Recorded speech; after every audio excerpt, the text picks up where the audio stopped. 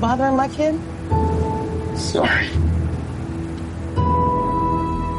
Arthur, I have some bad news for you.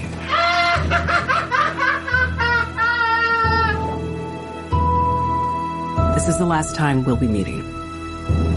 You don't listen, do you? You just ask the same questions every week. How's your job? Are you having any negative thoughts? All I have are negative thoughts. And finally, in a world where everyone thinks they can do my job, check out this guy. When I was a little boy and told people I was going to be a comedian, everyone laughed at me. Well, no one's laughing now. You can say that again, pal.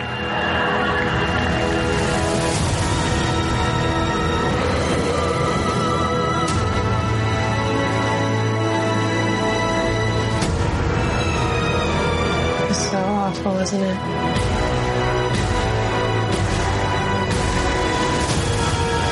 For my whole life, I didn't know if I even really existed. But I do. People are starting to notice. Think this is funny? Is this a joke to you?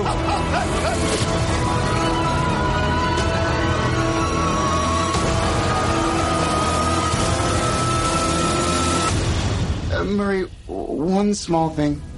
Yeah. When you bring me out, can you introduce me as Joker?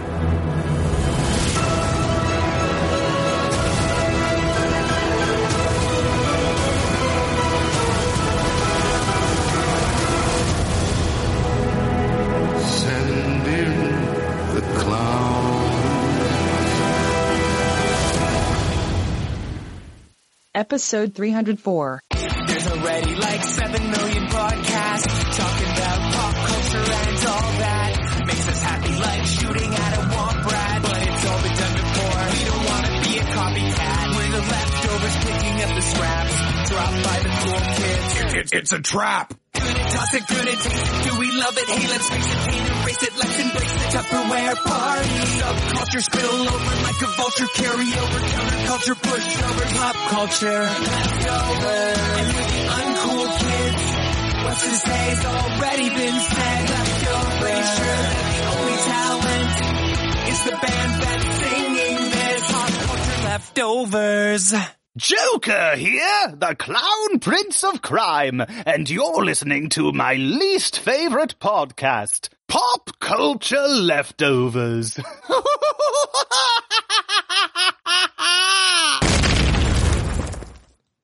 Hey, welcome to Pop Culture Leftovers, the only podcast that sounds even better the second day after it's been uploaded. I'm Brian.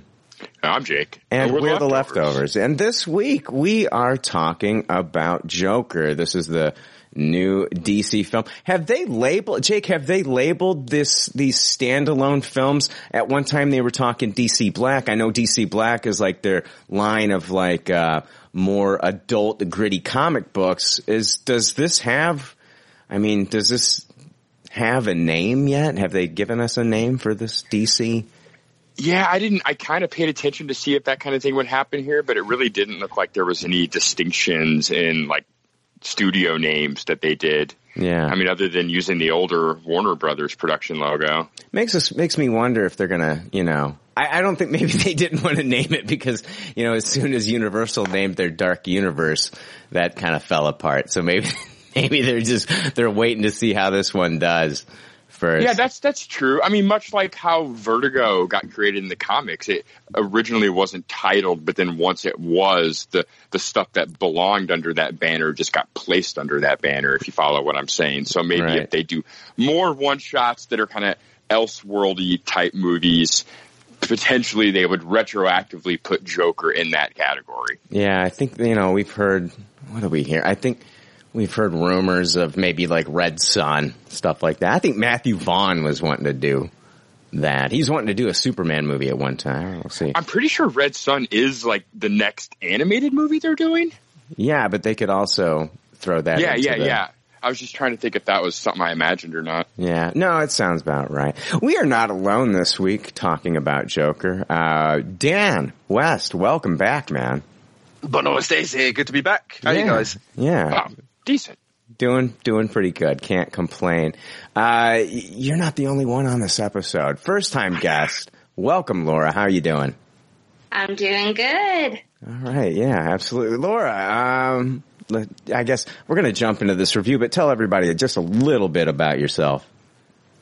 Well, I am from Alabama, and I am a big DC fan, Marvel fan. I love Star Wars and Disney and all that jazz, and I am super excited about this because Joker is like my favorite villain of all time. So awesome. Super excited. Perfect episode to have you on. Should I say Roll Tide? Is that a thing with you? No, fuck no. All right. Well, Fuck that up. That's no, why. No. That's some college football thing, right? Yeah. Yes. Yeah. I don't partake in any of that. All right. Yeah. If I had to, War Eagle. Yeah. If I had to. If I had a gun to my head. Yeah, I said Roll Tide. She said, fuck no. No. But yeah, of course, I want to thank Dan. I always love having you on. Laura, excited to have you on. We're going to be talking about Joker. Guys, I want to let everybody know that we are going to be having spoilers throughout the episode.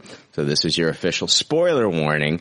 So going forward from any moment past this moment, if you haven't seen Joker, make sure to go out there and see it. I guess if somebody wanted to listen to this episode to get an idea if they should see it, they can't. We're going to rate it first, and so we'll let you know of our ratings. But the synopsis for the Joker: forever alone in a crowd, failed comedian Arthur Fleck seeks connection as he walks the streets of Gotham City. Arthur wears two masks, the one he paints for his day job as a clown and the guise he projects in a futile attempt to feel like he's part of the world around him. Isolated, bullied, and disregarded by society, Fleck begins a slow descent into madness as he transforms into the criminal mastermind known as the Joker. This one is directed by Todd Phillips, best known for the Hangover films. He won the Venice Film Festival's prize, the Golden Lion, for Best Film. And during his acceptance speech, Phillips thanked Warner Brothers and DC for stepping out of their comfort zone and taking such a bold swing on me and this movie. There is no movie without Joaquin Phoenix. Joaquin is the fiercest and brightest and most open-minded lion I know. Thank you for trusting me with your insane talent. And that was a quote from Phillips. This is the first R-rated Batman-adjacent film ever. So this was a huge kind of swing for DC. I kind of think that, what do you think? Do you think that Deadpool and Logan has opened up the door for these R-rated comic book movies? Or do you think that, I mean, we've had them in the past. We had, Blade and there's been some other like independent stuff, but I'm talking like most recently. Do you think that Deadpool and Logan have had a big influence in making movies like this possible? I mean, Warner Brothers is doing it right now. It seems like Marvel Studios is the one that's kind of like, not partaking in this, right now. So what do you, and we'll see what they do with Deadpool, but what do you guys think, Dan? I think it's twofold, really. I think you're completely correct that Logan and Deadpool have opened the doors, and they were such great successes that we're probably going to see more of this. But I also think that, the Marvel movies especially, they're very family friendly, even when they are a little bit more kind of, like a little bit more violent or a little bit more scary. Yeah. They still stay in their lane. They're very, very safe. Whereas I think the audiences kind of want something a little bit more different, especially with characters such as the Joker and Batman, but all comic book characters. There's lots of us which are in our 30s, 40s, 50s that have read comics for years, and following that Marvel formula might get a little bit, I wouldn't say boring, but tired. You know what I mean? That kind of superhero fatigue that we talk about quite a lot. So having something like this that's a bit different, a bit fresh. I reckon that we're going to see a lot of money coming into films like this. Yeah, it's crazy. We've kind of seen Warner Brothers. It looked like they were, they call themselves they really want to think of themselves as a filmmaker studio and not just kind of like a machine, I guess. They're all there to make money, of course. But what I'm saying is, like, it started off with Zack Snyder's vision, and then all of a sudden it started to kind of conform to, like, Aquaman felt more like a Marvel Studios movie, and so these Elseworld stories that they're telling, it feels like they're kind of giving it back to the filmmakers here. And that's kind of like my opinion on this. I think that that this is something that they've kind of been they were wanting to do originally. They stepped back from it, and then you get the right people involved, and they're doing it again, especially after the success of Deadpool and Logan. Jake, what do you think? Yeah, I tend to agree with a lot of what you guys are saying. Money is definitely a big factor. I think more than anything, like Logan and Deadpool, like opened the doors, showing that yes, you could make still a ton of money doing these R-rated movies. But I also think it's a little bit of a natural fit, right? I mean, Batman and his characters have always kind of flirted with that being mature stuff anyway. It was just right there on the line. So it's not a surprise that, to me, that this would kind of be one of the first franchises that would push that door open. I mean, even in the comic world, it was really one of the first big mainstream characters to kind of do that mature thing famously, with a couple different stories. Yeah, but here's the thing. It's like the Nolan movies were able to, I still think the Nolan movies were pretty mature. You had, especially, the Dark Knight. And so it was like, you got Nolan doing the PG-13 Batman, and I think that those were pretty mature. I think that taking this R-rated step was kind of a big deal for them, But I agree that it was a big deal to make the decision to do it, to have the balls to do it. But story-wise, the line was pretty blurry already, right? It was, once you pulled up your pants and decided you were going to go ahead and take this risk, the actual creative writing process was a natural. And it's a Joker story. I mean, if you read, just like the Joker comics and things like that, Alan Moore. Yeah. So I mean, imagine they did a Superman like movie adjacent character and did it R before we saw any of this Batman stuff. You know what I'm saying? It's definitely an easier way to ease into this kind of material with these characters, I think, than any other DC character. Sure. At least the big mainstream. Definitely. I don't want an R-rated Captain America movie or an R-rated Thor, nothing like that. But I think even in the Marvel Universe, you do have your R-rated characters. I mean, you could go R-rated with, Blade, of course, and I think you could even do it with a Moon Knight. That could definitely go that direction if they wanted to. Daredevil, of course. I mean, we saw that with the Netflix stuff, but yeah, Laura. But I find it fascinating what you're saying, though, because the balls of it is you can go buy Joker Underoos, and you just made an R-rated Joker movie, right? Like, all those other franchises we've named kind of skirt that line, for the most part, where they're not so mainstream, where you can buy birthday party materials for 6-year-olds for it, Mm-hmm. Like that.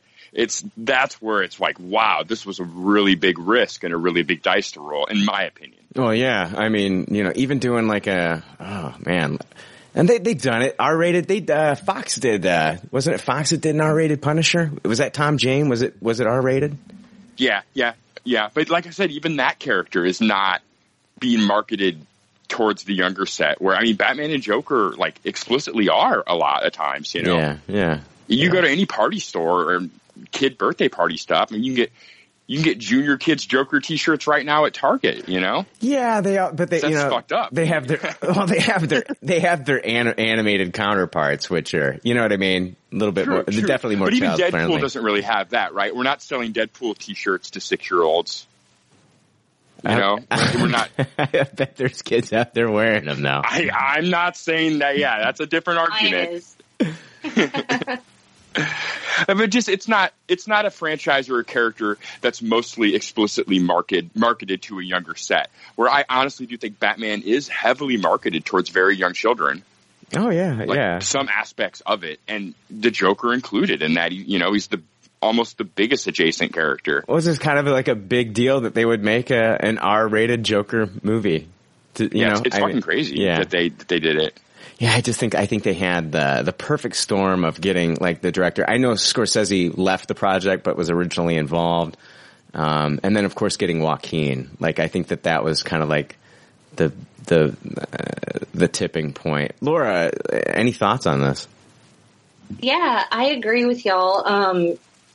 And like with Marvel's more campy, and DC is just grittier. Like everything is, to me, like with Marvel, you have like mutants and stuff, and with DC, you have like, people who have had like serious shit happen to them, and like the aftermath of that, and you can't do anything cookie cutter that will, express that. Like it has to be, to me, it has to be R. And Nolan, to me, started pushing the envelope, but then Logan, I loved Logan. Logan was awesome. Mm-hmm. It definitely like blew my mind.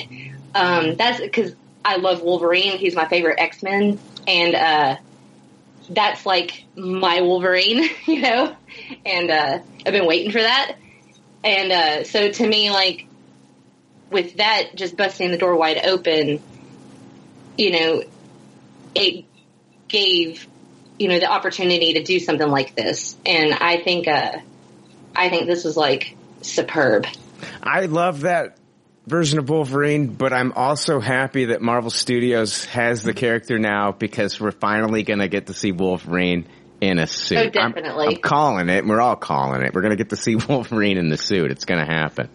Oh, yeah. I think it's like the first image we'll see when we see an image of Wolverine. It'll be the Entertainment Weekly cover. That'd be great if we just see like the claws going through the mask. You know what I mean? Just like that old, that old cover kind of. Yeah. Yes. But in like live action, man, that'd be incredible. This movie is written by Todd Phillips and Scott Silver. Scott Silver has written a bunch of stuff over the years. He wrote 1999's Mod Squad, The Fighter with Christian Bale and Mark Wahlberg. It's a movie I really enjoy. And then John's. I've actually seen John's, kind of a disturbing movie about prostitution. So, yeah, this guy is kind of all over the place with his writing here. The movie stars Joaquin Phoenix as Arthur Fleck, the Joker. This is his first role in a comic book film. He turned down the title role in Doctor Strange back in 2016. As well as, I didn't know this, as well as the chance to replace Edward Norton as the Hulk in the Avengers 2012. He was unwilling to sign on to a multi-picture deal that Marvel Studios wanted at that time. Why they revisited him years later for Doctor Strange, I don't know. That's beyond me. We've got Robert De Niro here as Murray Franklin, and we've got Zazie Beetz as Sophie Dumond. Let's see here. Frances Conroy from American Horror Story. She's Penny Fleck, Arthur's mother. We got Brett Cullen playing Thomas Wayne. Alec Baldwin was initially cast in that role, and he dropped out due to scheduling conflicts. Douglas Hodge plays Alfred Pennyworth. Probably my least, I'm going to get into this, probably my least favorite Alfred I've ever seen on screen. I agree. Can I just say? I don't think that's controversial. Yeah, I was not a big fan of Douglas Hodgepodge. I was just Doug Hodge. I just was not a fan of this guy. That's Alfred? I was like, no. Hashtag not my Alfred. We had Dante Pereira Olsen playing Bruce Wayne. A lot of different people showed up in this movie as well. Mark Maron, of course. Brian Tyree Henry played Carl, an administration employee at Arkham State Hospital. Did you guys notice who the guest was when Arthur was watching the was it Murray Franklin show? What was that? It was Justin Theroux. The one that he was, yes, the one he was imitating when he was trying to, like, at home watching it and imitating that guy going out there and sitting down with Murray Franklin. That was Justin Theroux of the Leftovers, and then he was also agent, the Star Wars agent with the red plum bloom in, what was that, Rogue One. He was in... Well, I thought wasn't he a Canto Bight guy? I don't even remember. He was at Canto Bight. He was the original... Last Jedi. Yeah, he was the original Slicer, the agent, like the James Bond looking guy that wore the red plum bloom on his jacket. Yeah, okay. I got you. You confused me with the Rogue One. Oh, did I? What did I say? You said he was in Rogue One. Oh, I'm sorry. I thought he was the Canto Bight Episode 8 guy. And then you said you acted like you knew everything, but you obviously do. I am fucked up. Let's move on from Star Wars back into Joker. He was in I should have just said he was in a Star Wars movie.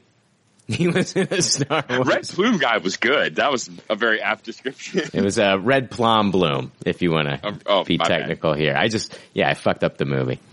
Let's see here. I guess what we'll do now is we're going to go ahead and rate the movie before we kind of unpack it. So if this is your first time listening, we'd like you to be familiar with our rating system. The rating system is simple. If the leftovers don't like something, they toss it. If they do like something, they suggest you taste it. And if it's brilliant, it gets a Tupperware rating. If all the leftovers love it, then it gets the pinnacle of success, a Tupperware party. All right, Laura, we're going to pick on you first. Want to know your rating and kind of your, surface level thoughts on the movie. Well, I give it a Tupperware. Straight out of the gate. It was a beautiful, beautiful, dark movie. I love anything that has to do with criminal psychology, and the descent down the rabbit hole was perfect. It reminded me a lot of Black Swan, and her descent in that movie. And I feel like the actors, other than Joaquin, they could have been just anybody.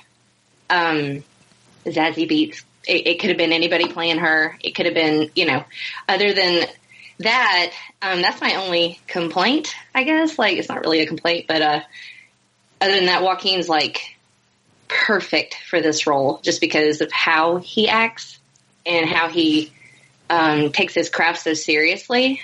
And, I don't know. I loved it. All right. Yeah. So we got a Tupperware there from Laura. I'm going to move on to Dan. What did you think about Joker? Oh man.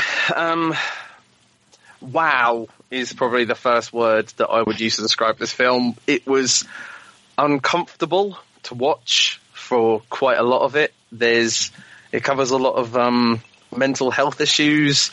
There's a lot of things about, funding and things like that going in that, make people worse and how people are discarded by society that they're part of. And it's brutal to watch. There's not that much violence despite what a lot of people have kind of written in reviews and things.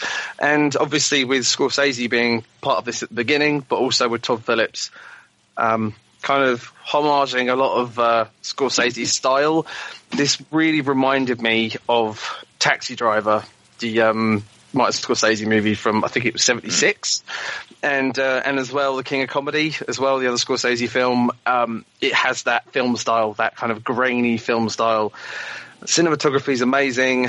The score from an Icelandic musician. I can't pronounce her name. I know her first name is Hildur. And then the next bit has a load of hyphens and things over the letters, so I can't pronounce it. But just say Bjork.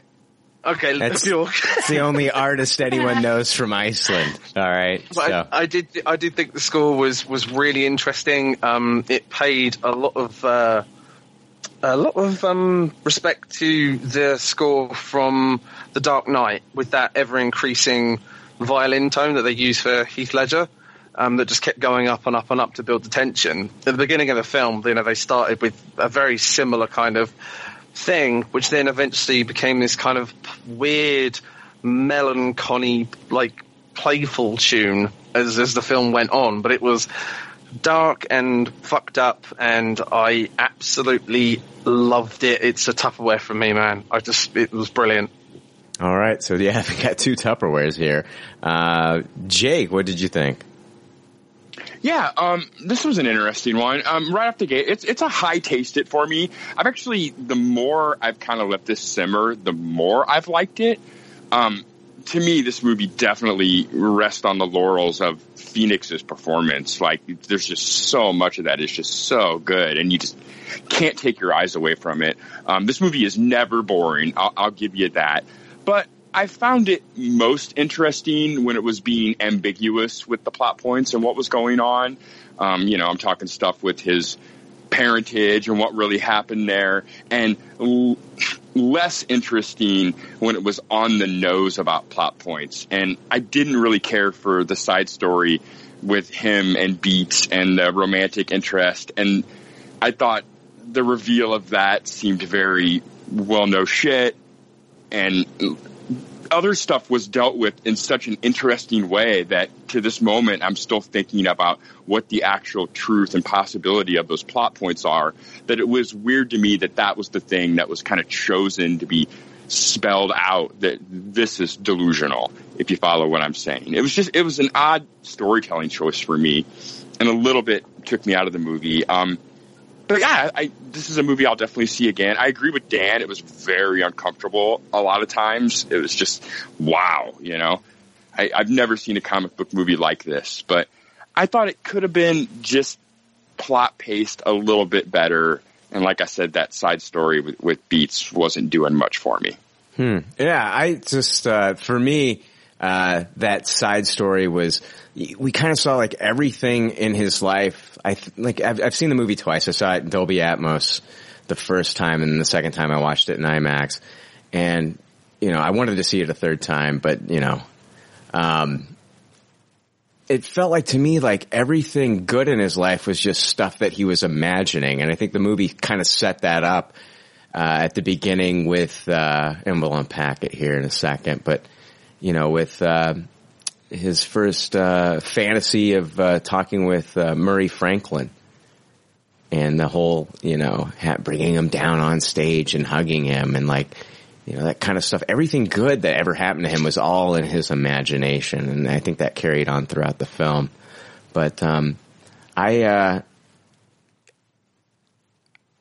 descent that you're talking about, Laura, I thought it was masterfully done. Yes. And totally. And there's certain things in this movie. There's the scene of him when he's in Joker costume, full Joker costume for the first time, and he's dancing down the stairs. And yes. His descent, it's basically saying the stairs has so much symbology throughout the movie. Yes. Let me get this out real quick.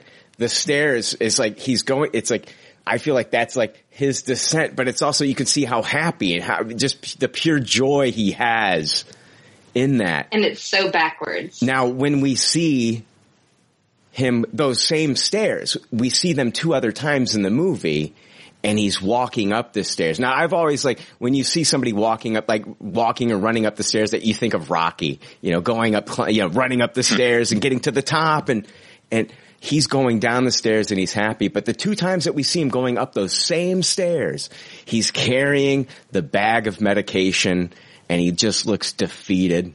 He just looks defeated. He hates his life.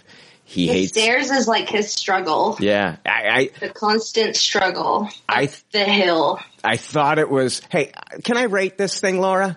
Can I, I haven't opened it up yet for discussion, Chief. I'm fucking with you. I'm just having fun. But I like the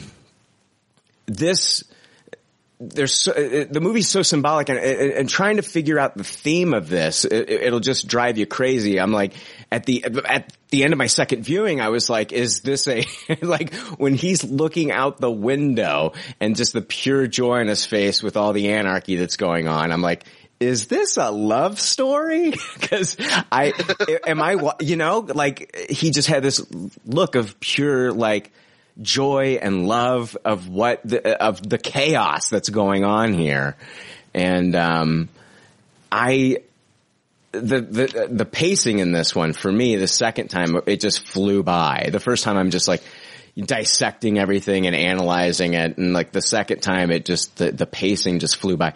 I loved this movie. I just thought it was just the perfect blend of darkness and just taking risks with art, taking risks with characters, and I just think that this is a movie that people are going to be talking about. This is one that people are going to be talking about, especially, you know, after here we are talking about it. Like, this is something that I have to talk about.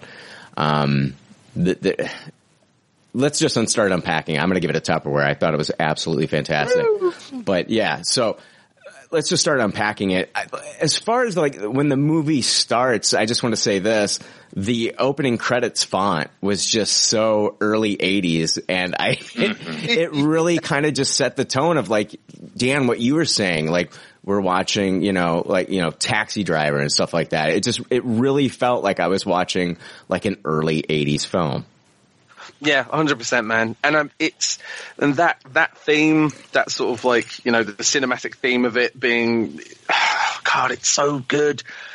It seems to be set in what I would consider kind of like a timeless era. You know what I mean? There is technology, but it's like with the music that like he listens to on the radio is all sort of like 20s, 30s, 40s music, and like there's like Frank Sinatra in there and things like that. And it just kind of, it sets you in this world where you're not really too sure what kind of time era it's in. It's supposed to be 1981. Oh, is it really? Yeah. I would have thought earlier. Yeah, and it was mainly because I'm so obsessed with like listening to scores and like the music and everything in films that always really lends me to think about what time it's set in, or also, what sort of themes and stuff the director's trying to put across. But yeah, that just with the font at the beginning and like those sweeping camera angles over the streets, and you see all like the garbage in the streets, and there's very similar to Taxi Driver. All the news reports are saying like how crap everything is, and there's rubbish everywhere, and there's super rats and all this sort of shit. It was so man, just the world that they built that is Gotham, without like slapping you around the face with it. It's very subtly done, and that's one thing I will say about this film is, for me, it's not a supervillain film. It's like you were saying, Brian. For me, the reason I enjoyed this so much is this is film in the classical sense that I studied it in. This is a piece of art. And like just from start to finish, like I was just soaking it all in, and like Laura was saying, like symbolism plays a huge part in this film, and loved it, fucking loved it.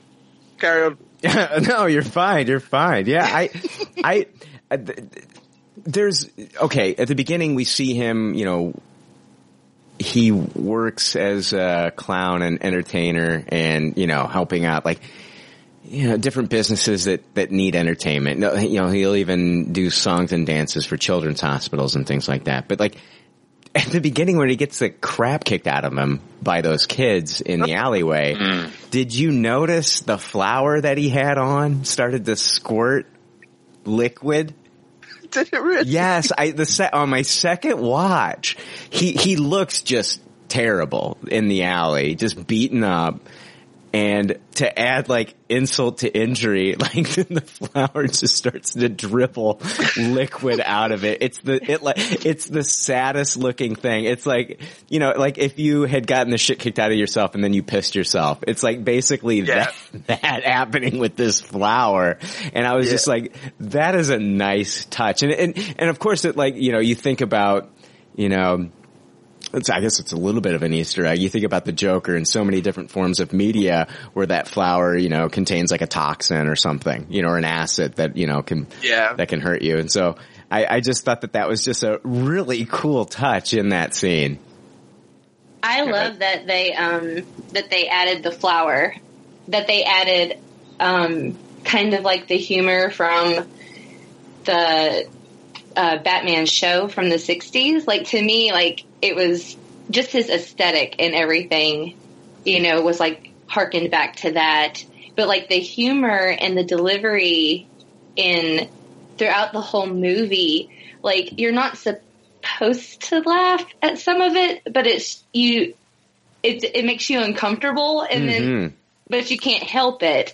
Like there were so many times where everybody was just like in the whole theater. Both times I went was just belly laughing, and it's like, you know, we all would like look at each other like we shouldn't be laughing at this, but you know, we couldn't help ourselves. You know? It was definitely like I went opening day, and I went to the early show. They had it at 4:00 for the early show, and so I was like, so I went there, and there's quite a few people there, and of course there were the jokes that we all laughed at, like, you know, ooh, I forgot to punch out, and he just beats the shit out of the time clock.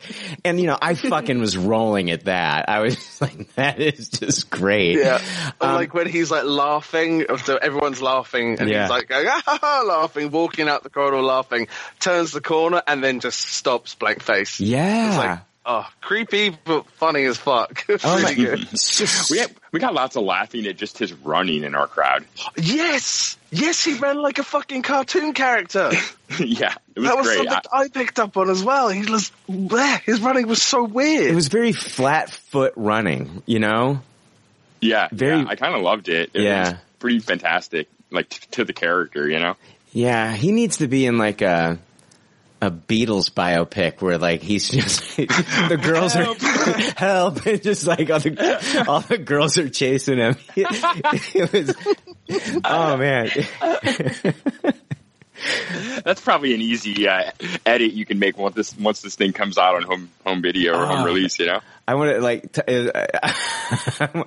I want to see like who ran more in Joker or Tom Cruise in Mission Impossible Fallout. I was going to say that as well. Yeah. I think Tom Cruise may have the win. Those Mission Impossible movies are usually a solid 2 hours, 30 minutes. So I think the extra half an hour of movie time edges Cruise over. I didn't really care. It was a joke. That joke did not help it. Note to self. Jake like literally starts to like give me the answer to a question that I really didn't care about the answer. Let's see here. Yeah. So, what did you guys think about? I guess I want to jump into his condition, and this is something that we had talked about on a previous episode, Jake. We knew that his inspiration for this laugh. I'm actually just going to read this from Dark Horizons. They were talking about Joaquin Phoenix, and it goes on to say, recently speaking with Italian magazine Vernardi, the actor revealed he researched a specific mental condition to emulate when it comes to his character's signature laughter. I started with the laugh. I watched videos of people suffering from pathological laughter, a neurological disorder that makes individuals laugh uncontrollably. The key feature of the disorder, pathological laughter or crying, PLC, is a lowered behavioral response threshold resulting in episodes of laughter and or crying without an apparent motivating stimulants. It can also include responses incongruent with the correct emotional response in a given situation. Example, laughing at sad things. I mean, that came across in this movie.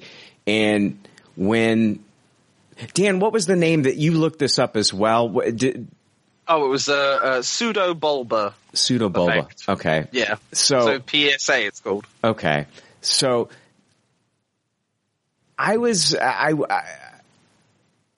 they tackled this head on. Like you see him in the scene, in a scene that we actually saw in the trailers of, you know, him making funny faces to the child in the bus, and the mother is basically saying, you know, like, leave my kid alone, blah, blah, blah, blah, blah. And then he starts to get upset. You can see him visibly get upset and then starts to react by laughing at something sad, that something painful to him, because he was just trying to bring joy to a kid.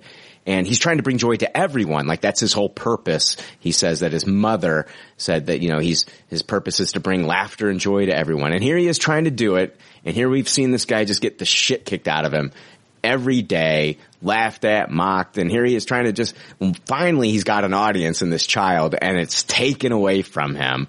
And then he starts to laugh uncontrollably, and then hands her the card that explains his condition. I was kind of like blown away that they did this. Do you guys think that they made the right move in doing that, in him, you know, in kind of like addressing this condition as opposed to just like, you know, him talking about it in interviews? Yeah, I thought it was very interesting. I thought it was one of the, like, kind of ambiguous plot lines, though, of the movie. Like, by the end of the movie, are we even 100% sure that was the condition that he had? I believe it was. Now, and let me explain. We find out later that his mother has some mental illness as well. And there's articles in the newspaper about, you know, her and the treatment of the child, and, you know, him getting beat and her getting beat by the man that she's seeing at the time. The condition, when he first brings it up to the doctor, he himself or the doctor, and maybe one of you can correct me here, say that it can be brought on by neurological damage or like brain damage, you know. Yeah. And when they found him tied to the radiator, they said that he'd suffered brain trauma. Yeah, he had like a head trauma, right. And it was because of that. That's why he has this PSA thing. Exactly. So I think that it's 100% legit. Like, this is something that he does suffer from. That's part of his childhood, and it just carried on into his adulthood. And, yeah. I thought it was interesting, man, because we obviously had no explanation for the laughing, and that was one of the first scenes that we see him in when he's talking to, you know, this health worker, this therapist, that he can't stop laughing, and it so much so it seems to cause him like physical pain, and he does that horrible kind of like grunting noise, like he's like sucking phlegm or something. And I just thought, at the beginning of the film, I was obviously intrigued, but I was just thinking, I might be like overselling it a bit for me. And then with that scene on the bus that you were talking about, and he brings out the card, and you read the card, and you're like, oh shit, he can't not do it. He has to do it. It's something that he can't control. And then that made those first few scenes where he was doing it make a hell of a lot more sense, because it actually had, you know, he actually had like a physical reason for doing it, instead of, you know, just overacting, which was what I thought originally. But to actually put that in the character's history and in the script, I thought it was genius. And that's a... Oh, go ahead. I was going to say that's a great call. I'd forgotten about how they did a really good job kind of showing it was causing him pain to doing the laugh. Like, that nuance of the performance was insane. You were right. It was almost very phlegmy, clear your throat. Like, it was weird. He would even like put his hands by his neck a couple times. Yeah, that was when he was doing stand up. Like, it would almost like choke him. Like, it would almost be so painful that it would choke him, and he couldn't breathe at certain points.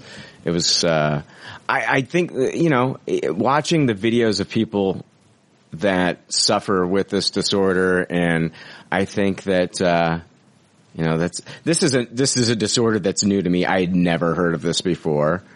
Yeah, ditto. Yeah. So, I mean, but, I really thought it was interesting that they addressed it in the film the way that they did with him carrying the card, and that they included that as part of the Joker's makeup here. I like it a lot too. Like, as a plot point, it makes a lot more sense, and it makes it less comic booky that, oh, I'm the clown prince of crime, so therefore I have to laugh like a crazy clown prince of crime type thing. You know, it brings a whole different kind of reasoning to the laugh that actually does make a lot more sense to the character, and kind of gives the character more respect than just yo ha ha ha ha, this is what I do, you know? Yeah, I felt like it gave him a bit of vulnerability and it made me, you know, feel sympathetic towards him, and it made his story even sadder because, you know, he can't help but be like the super awkward, weird dude, you know, like he can't help it. And whatever he's been through, it also seems almost like a coping mechanism.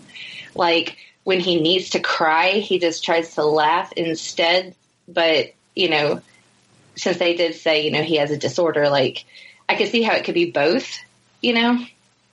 Mm-hmm. Yeah, because you see that when he's like putting on the makeup and he like pulls his mouth and he's laughing, but he's also crying at the same time. And then when he like lets go of his cheeks and his face just slumps down into that sad face. Yeah. But yeah, I mean, and that's exactly what I thought as well. I thought that he would force himself to laugh even though he was feeling sad. And that was right at the beginning of the film before we found out about the actual condition that he had.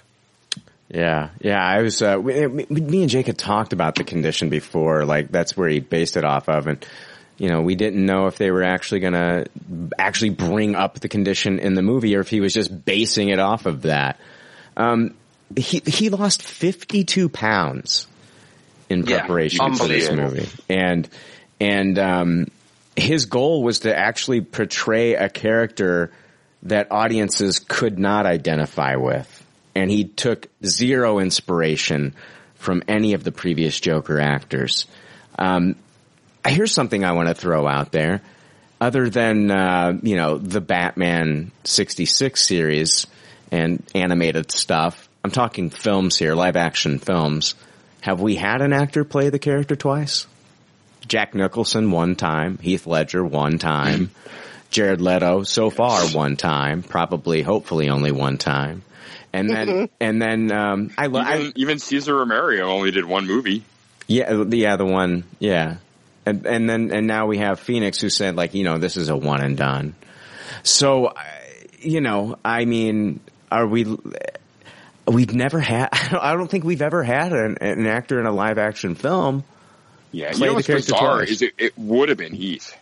Oh yeah, they set him up to come back. Absolutely. Yeah. And Nolan said as much. So that is truly bizarre. Like it definitely was planned to happen. Mm-hmm. Yeah. Yeah. So, yeah, 52 pounds he lost for this. I think that he looked, the scene, and it was in the trailers when he's like hunched over and he's pulling the shoes apart, you know, he's like loosening those leather shoes. He just looks so emaciated, and it's just like there's a bit of body horror going on. Who's tapping over there? We got Fred Astaire over there. What's going on? It's me. I'm sorry. All right. So yeah, it was gaunt and gross. Like it was definitely one of the most disturbing parts of the movie was anytime he had his shirt off. Oh man, like him with his arms up and dancing and with the gun with the gun and the underwear. And oh my gosh, just like the way he was very kind of like childlike with like that gun and that conversation that he was having, you know, when he's pointing the gun at the TV. And I was just like, and then he's still living at home for crying out loud. It's a war movie. Yeah. I love that. Instant reaction was to turn the TV set up. Right. But yeah, that was creepy, man. I was going to say, like, his body transformation, I would say it's second only to Christian Bale from The Machinist. Oh, yeah. But yeah, it's a very similar feeling. Maybe it's like, and then Christian Bale again for Vice. I mean, where he put on the weight. So. Oh yeah, that's right. Yeah, because he went from The Machinist to Batman, and they said like, "Oh, just get as big as you can." Well, think about this. Jared Leto lost a ton of weight for Dallas Buyers Club, and then he put on a ton of weight for what was it, Chapter 32. Oh yeah, God. Yeah, like and all these method actors. All these method actors, yeah. And I just remembered this too. Joaquin Phoenix has a descended shoulder, so his shoulder is like sunken in naturally. You just remembered that? That is crazy. I know a lot of weird random trivia. I did. I just remembered that. So that is wild. I was sitting here thinking about it. I was like, oh yeah, I read that somewhere. I don't know what's more bizarre, the fact that he has a sunken in shoulder? What was it? Yeah, he has a descended shoulder. It Descended happens during shoulder? childbirth. Okay, I don't know. It's crazier, the fact that he has that, or the fact that you just now suddenly remembered that fact. I have a weird memory. Oh, that is incredible. That's a top 10 PCL moment right there. I'm telling you. Let's talk. I want to talk about. Do I want to talk about that now? Okay, the movie leads you down a path of, Arthur Fleck might be Bruce Wayne's half brother. Yeah. Oh, now hold on. And then it's like, no, Penny Fleck is crazy. And then you start to believe that. And then the photo. Right? I mean, the photo, and on the back of the photo of Penny Fleck, a young Penny Fleck, and she looks very pretty in that picture. And on the back of that photo, it says, I love your smile, ...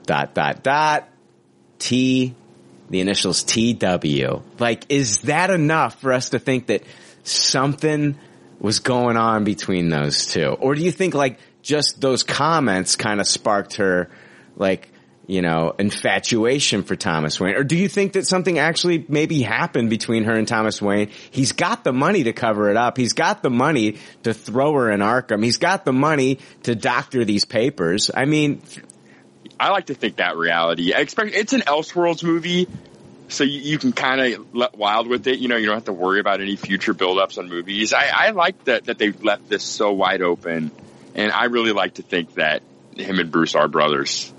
Half-brothers, at least. Dan, I know you got thoughts. I've always got thoughts. I know. Yeah, man. When I saw that at the end as well, I was just like, oh. And that leads me to one of the things that the film seems to do quite a lot, which is no one in this film seems to be wholly good or wholly bad. And Thomas Wayne is a prick in this, for definite.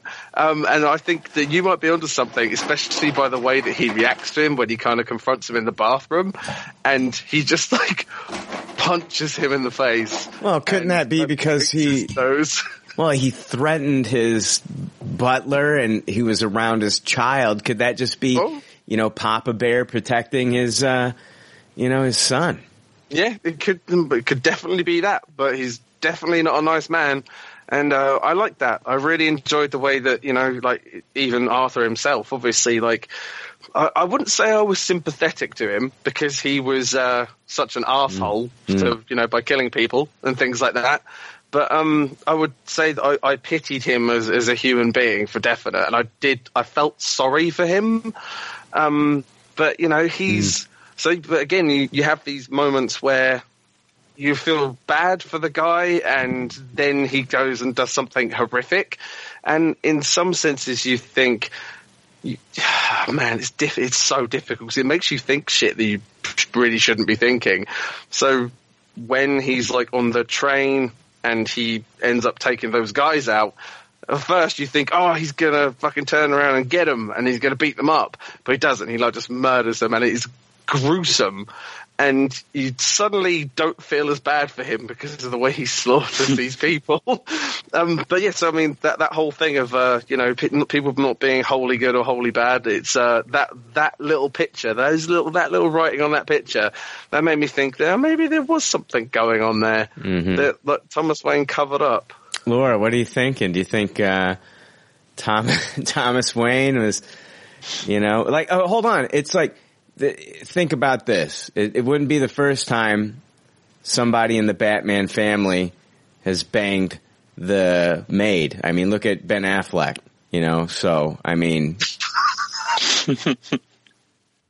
Laura, what are you thinking? You think Thomas, I mean, I don't think there's a right or a wrong answer. I'm just curious as to what you guys think. I definitely think this movie is open to interpretation. And it has an unreliable narrator. And so the first the first time I saw it, I was seeing it from like a very, you know, like linear perspective. But then when I saw it the second time, I was like seeing all the different layers, and I was like, this whole thing is a delusion. Like, that's how I felt when I left today. I was like, you know, I maybe it could have happened, maybe not. It's so back and forth.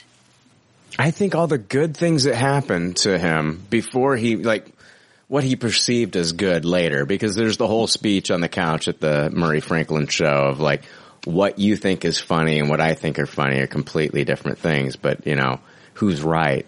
But everything that good that happened to him before, you know, he puts on the makeup was stuff that was in his head. And I feel like everything bad that happened to him in this movie is stuff that we're actually watching. This is stuff that's actually happening.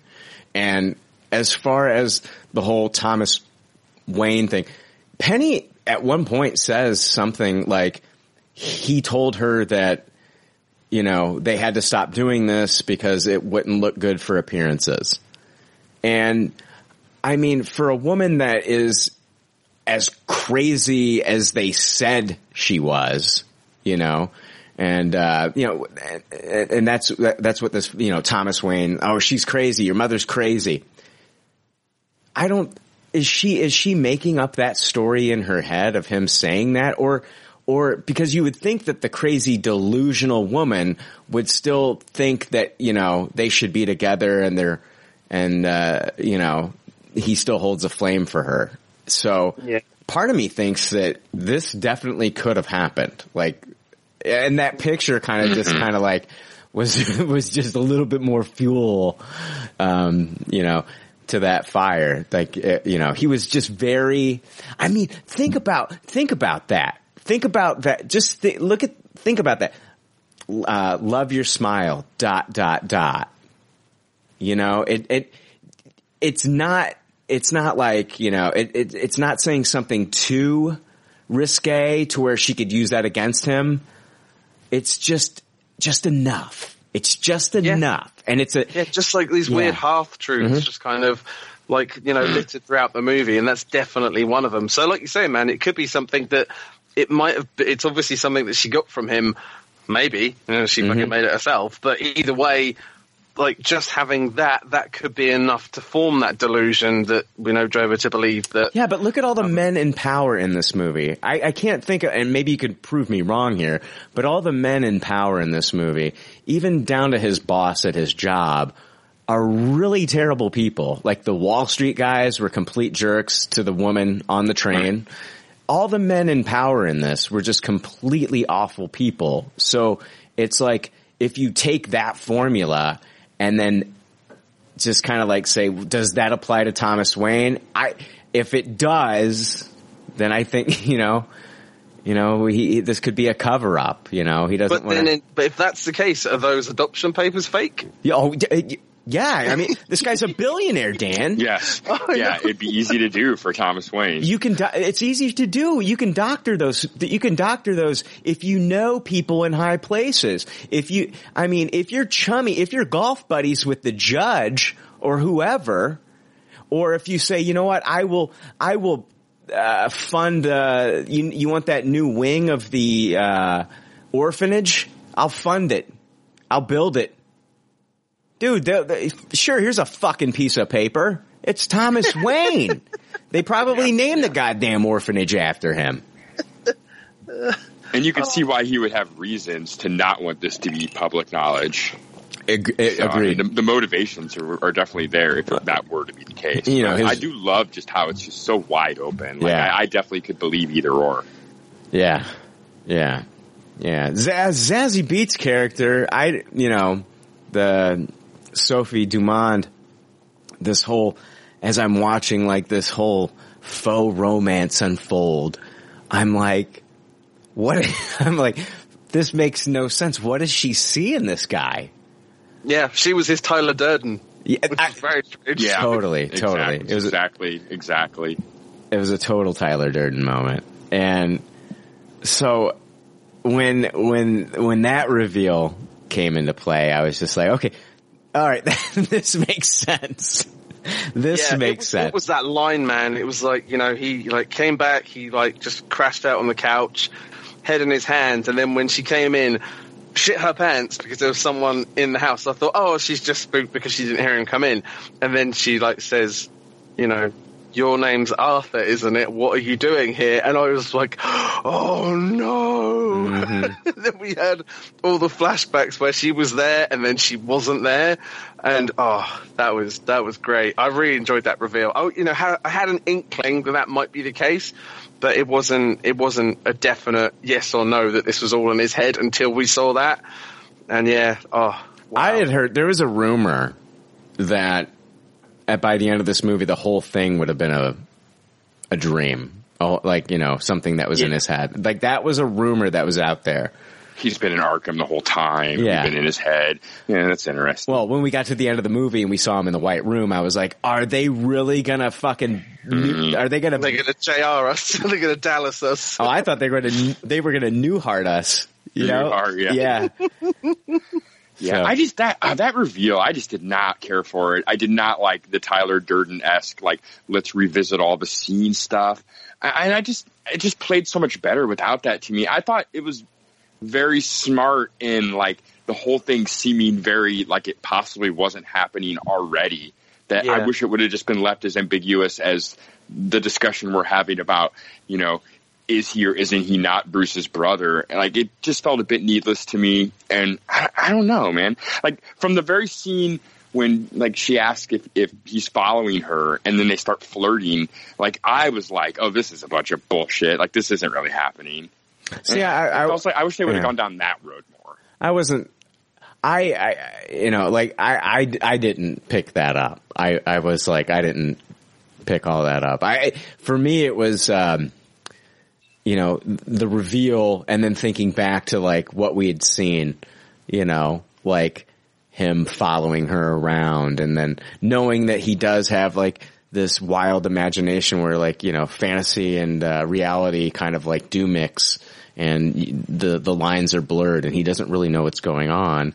And so, going back and thinking about, like, maybe that first interaction that they had on the elevator, and he fantasized about it and brought that to life within his own mind, by following her, almost going into the bank and following her and going out. And the whole time I am thinking to myself, this is weird. Who's watching her child? I was thinking, there were, exactly. Why haven't we seen the kid again? I'm thinking these things, but I'm just letting the story happen. I'm letting the story happen. Yeah. And so when we finally get the reveal, I do think it fits in kind of like what they've set up with the character. And I do think that it enhanced the story rather than detracted from it. It worked for me. I could see how it would work. I just thought the reveal was clunky. Sure. And way less artistic than everything else that was going on. They're not wanting that big reveal like you had in Fight Club, though. They don't want that to be like the whole, like the... But it felt like just the overuse of the flashback. Like, I wish they would let us as an audience be smart enough to just watch the movie a second time. Yeah, you have to be careful with that, though, dude, because, like, the whole... You've seen American Psycho, right? Yeah. Yeah, like that, there's never an explanation whether or not everything that's happening to Patrick Bateman is in his head or if it's actually happening in real life. And people that watched that film and didn't understand what was going on were so fucking confused because there was never a reveal like that. So... I don't know. I don't think you're giving people too much credit. Yeah, I just don't think you need it. Like, I think I get what you're saying, Dan. I do think I'm probably giving people too much credit, and maybe that's too smart. But I just feel like there's got to be a happy medium place to where we don't like. It's so Fight Club-esque when they do the replay all the weird moments. I just think it could be handled a little bit more delicately, and it kind of threw me out of the movie. Yeah, no, I agree, man. Yeah, I totally see where you're coming from. I enjoyed it because I was being a stupid audience member and didn't realize what was happening, even though it was in the back of my head until they showed it to me. But yeah, I totally understand because they could have left it and it would have been very similar to the Thomas Wayne thing and been quite ambiguous, and for you to make up your own mind to see whether or not, you know, I mean, to be honest, actually, I think you've turned me on this. You don't even need the flashbacks just from her reaction for him being on the sofa. You know, once she drops those lines about, like, oh, your name's Arthur, why are you here? Can you please leave? Then you're just like, oh, yeah, shit, that was all right. That'd be gorgeous. Yeah, that would be pretty dope, actually. I had a feeling from the get-go that it was a bunch of bullshit, because from a woman's perspective and a mother's perspective, I was like, I would never, ever, ever date this motherfucker. Like, ever. Yeah, what was the attraction? That was crazy. Like, never. Yeah, So, like the comedy club scene. Like, what? Like, this guy is, you know, hyperventilating, laughing uncontrollably, and then all of a sudden, like, the audience loves him, and she's like, loved his set. I guess it was so weird. See, to me, he was kind of having like an episode, and he imagined her. And then he felt better, you know, and from a female's perspective, no. Yeah, I get that. Like, that, it's all a construct in his mind. He made it up. But, like, what woman in her right mind would see what just happened and then continue the evening with said guy? Right. Like, let's die on stage and then fucking go out for, you know, hot dog or bagels afterwards, that sort of thing. I think they went to a donut shop, Dan. All right, I'm American food, you know. It was, but I was going to say, the scene in the elevator that you were talking about, very much, like, when she does, like, the gun to the head, straight out of Taxi Driver, in case anyone doesn't know, that's what Robert De Niro's character does right at the end of the film. Yeah. And I would obviously gotten the feelings of, you know, similar sort of tone to Taxi Driver, like, just from those first sort of probably like half hour, something like that. And then she did that, and I was like, oh shit, this is so fucking cool. And it was like just a little kind of like, well done, Dan, you are correct. That this is what, you know, the sort of tone that we're going for. But just seeing those little, like, nods and winks to all the things that obviously inspired Todd Phillips to make this film was it was amazing. And I was going to say, the scene where he's following her to the bank, I never thought that the guy that directed the Hangover trilogy, of all things, would have this nuanced, symbolic approach to directing. So, like with Arthur, his hoodie was this kind of like weird stained yellowy orange. And I think that Zazzy's, did she have like a red jacket? Was it blue? I forget. But it was like every kind of character that you were supposed to be focusing on, they used the same orange and blue tones, like, for a lot of their costumes. And that was also really present in most of the lighting throughout the film. This orange-blue contrast throughout loads of scenes.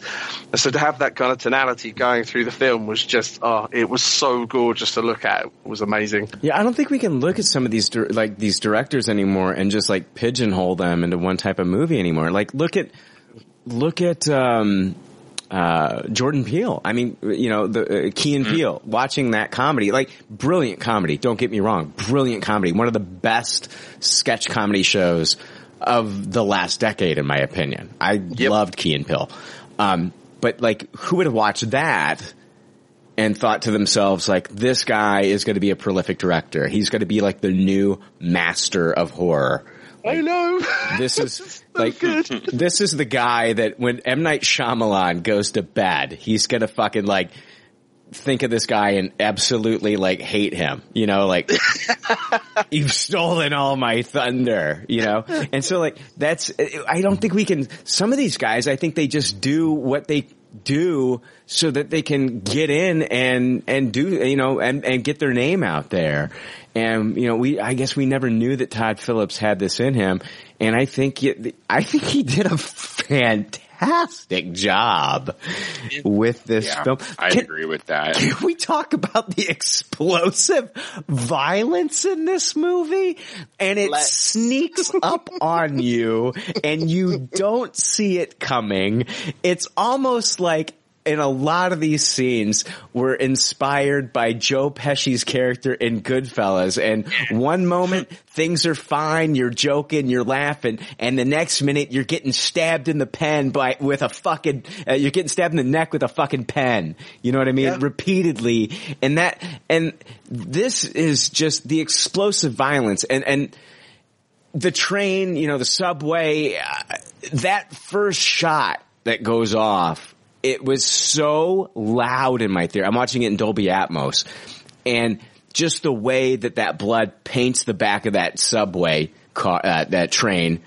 And then throughout the movie, we get the scenes of, just explosive violence from this character. So it's like one minute he's down on his luck and the next minute, like, he turns into this violent creature.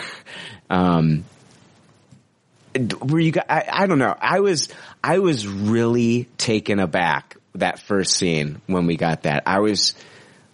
Yeah, I agree. I thought it was never not shocking, honestly. Any of the scenes of sudden violence, even having seen it once before, seeing it again, it was shocking. And then, when it happened at the end, it was shocking. They definitely did a good job of, like, spreading that out. And just honestly, Dan's kind of talked about it. The use of colors with the sudden violence too was a lot. Like those reds were definitely like cinematography and like some kind of different lighting on it to really make it stand out even more to the dinginess of kind of the setting. Mm-hmm. Yeah. There was 3 really bad points of violence in this whole film. There was the subway. There was the apartment scene with Gary and Randall. Yeah. And then obviously the shot with Murray as well. So, the thing is, the use of violence in this film, I think the actual violence is gritty, realistic, and gratuitous in what's actually happening. But the use of it isn't. They don't, spread violence throughout this film for violence sake. They're in pivotal moments in the character's development. So the first one is the subway train. Like I was saying earlier, you start feeling bad, and then he just fucking turns and just unloads on those guys. And then there's that dude that's crawling up the stairs, and he just fucking empties the gun into his back. And then from that scene is when he's then running through the street, and then he goes into the bathroom, and he has that kind of epiphany moment, and he's doing the weird fucking dance in front of the mirror underneath all the green and strobe lighting, and the music kind of kicks in, and that's kind of like the first moment that we see him actually having some kind of control over his own life, and he's kind of just like reveling in what he's just done, and he's kind of the violence makes him feel better, and he knows it. He talks with his therapist and says, for years, I didn't know if I existed, and now I do. I'm 100% sure, I'm paraphrasing, people are starting to notice, and it was because he saw himself on TV. He saw the results of what he did on TV, and it made him feel like a person, kind of like if you're watching Steve Martin in The Jerk and his name is in the phone book. I'm a person. Like he feels he's a person. He's never been acknowledged before for anything. He talks about people passing him by and not noticing him. If you read in his journal on the stuff that's not highlighted within the film, there's like a whole thing. I've tried to read as much as I could, and there's a whole thing about like, wouldn't it be funny if I just died on the sidewalk on the side of the street and people found me on the side of the street and blah, blah, blah, blah, blah. And like, that's a thing in this movie. Like, he brings it up later in his interview, with Franklin Murray. Like, if he was like hurt, dying on the side of the street, people would just walk by him. And here he is, basically, this is what makes him feel alive. This is what so the question is like, was he born this way? And then we also throw in, you know, the neurological problems that he's gone, the brain trauma, and then this disorder. Or did we make the Joker? Did Thomas Wayne have a hand in making the Joker? Did his mother have a hand in making the Joker? Did they make the Joker? I thought the movie did a really good job of this. It's what really does make him not a sympathetic character and a true villain. Is I thought the movie did portray that he, makes the decision. I don't think it's his sickness. You can tell from the things he says that he knows violence is wrong, but yet he does it anyway. Acknowledges that those things were a ripple in the pond and that he's actually affecting things, and comes to accept that and enjoy it, and that's kind of the true villainy of the character, is when he makes and accepts those choices and then continues down that road. I thought the movie did a really great job of not painting that as some kind of sickness or disease, and him just making the terribly bad choices. Yeah, but he's trying to tell you a different story as well. He's putting a lot of the blame on a lot of the people in his life. At the beginning of the movie, he's basically saying his mother told him his purpose, this, that. His purpose is to bring joy and laughter into this world. And then I think something happens. He still thinks he's bringing joy and laughter into this world. When you look at him at the end of the movie and he's looking out there and he sees those people having a blast and causing anarchy and chaos and destruction, he thinks that's what he feels like that's what she meant. Before he thought it was just him doing stand-up comedy and that's how he's going to affect people. But he's like, no.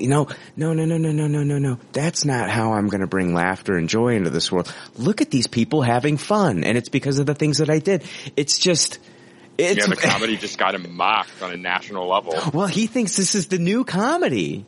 Look at his new audience. These aren't people that have come to sit down and, watch a stand-up comedian. These are people that have showed up to basically take down, the rich and the powerful. But look at the joy that they're having. And look at the joy on his face. I'm just talking about what's happening in this scene, guys. I'm not saying No, I agree. This makes me happy too. I'm just saying this is the movie shows these people having a blast, rioting, beating the shit out of cops, causing destruction, anarchy, chaos, fires. It's a free for all. It's just people just destroying the city, and he did it. He did it. He's the one who started this. He didn't mean to. He didn't mean to be a symbol, but he started it. And so his outlook on this message, his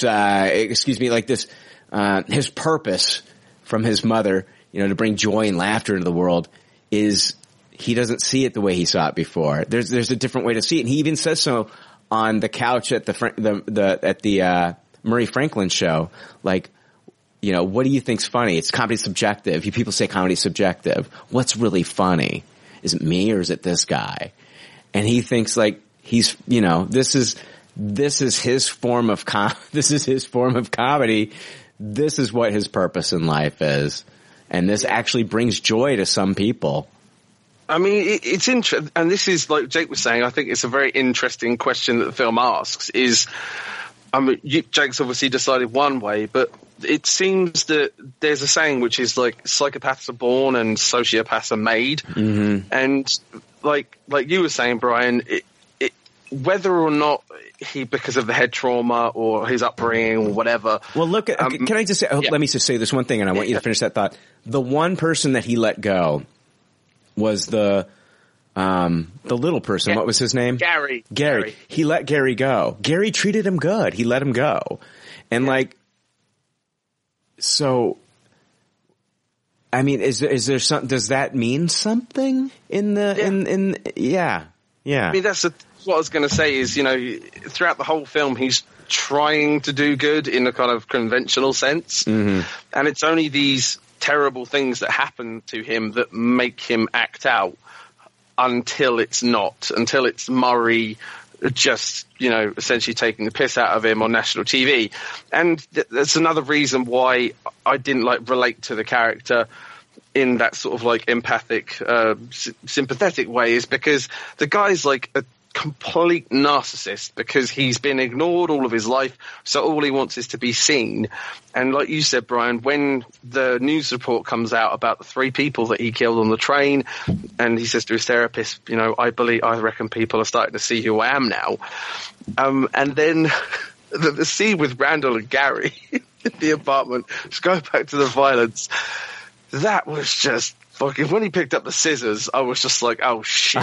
And then he lets them in, and then this is the most, one of the most Joker moments in this film. Yeah. Is he locks the door, and you think, oh crap. And then he brutally murders Randall and leaves him slumped on the floor. And obviously Gary is freaking out. And then he goes, he says, oh, you can go if you like. And he's just really nonchalant about the whole thing. He's completely indifferent about the situation. He's done nothing wrong. Oh, don't look.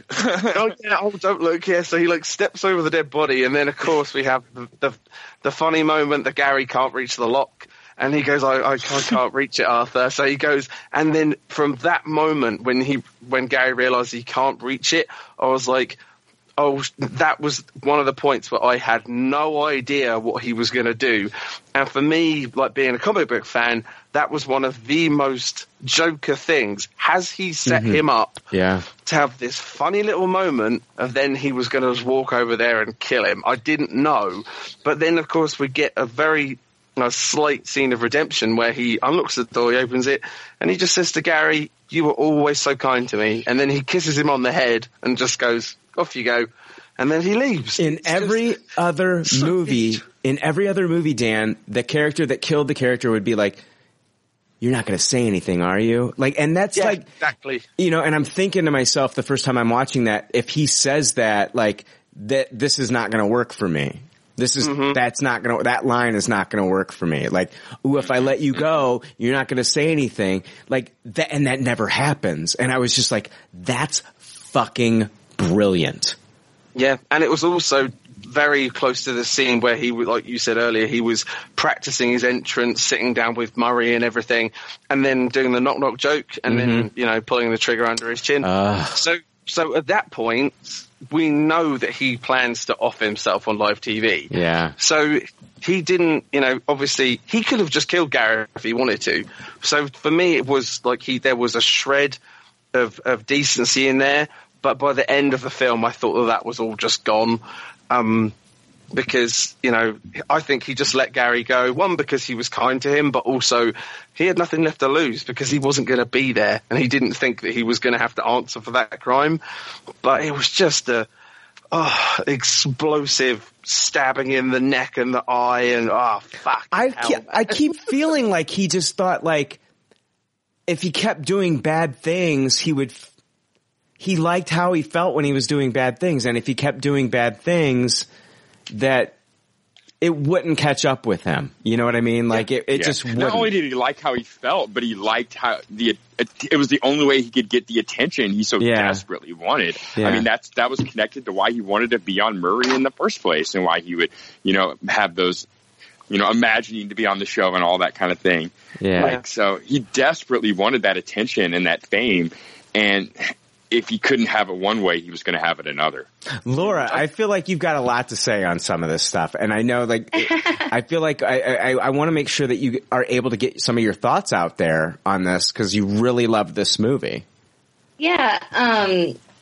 He is an extremely deprived person, and extremely deprived people are very dangerous or can be very dangerous people. And when you're dealing with essentially trauma as a child, he has had to cope in different ways, and children cope in, they have child logic. It's warped. It's not exactly, what's going on. They kind of have to come to some resolve in their head.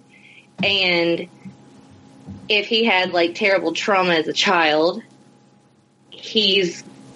everything that he does is going to be just completely off kilter.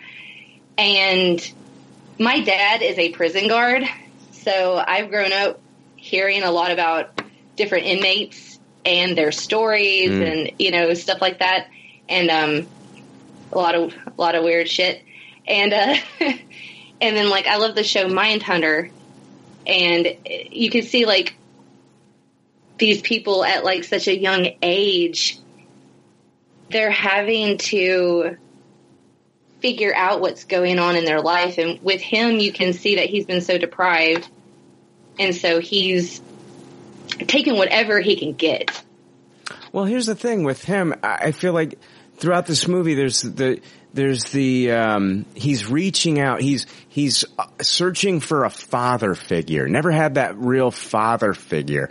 And we see it, you know, in his fantasy of meeting, you know, Murray Franklin for the first time. And, you know, if I had a son, I always wanted him to be like you. And then they have the hug on the, you know, right there on the stage and everything. And then, you know, and then later with Thomas Wayne, you know, right. And of course, look at the two men.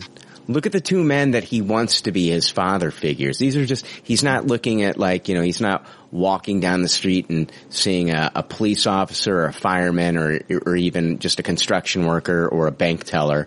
Like these are guys that are like in the public spotlight, very important men, you know, Franklin Murray, who's like, you know, like the Johnny Carson, of this, you know, this Gotham, you know, he's like the entertainment. Mm-hmm. And then you've got Thomas Wayne, who's like, you know, the billionaire, you know, and, these are two important men. These are the men that like, and I feel like he's putting his, faith and trust into being important by kind of like,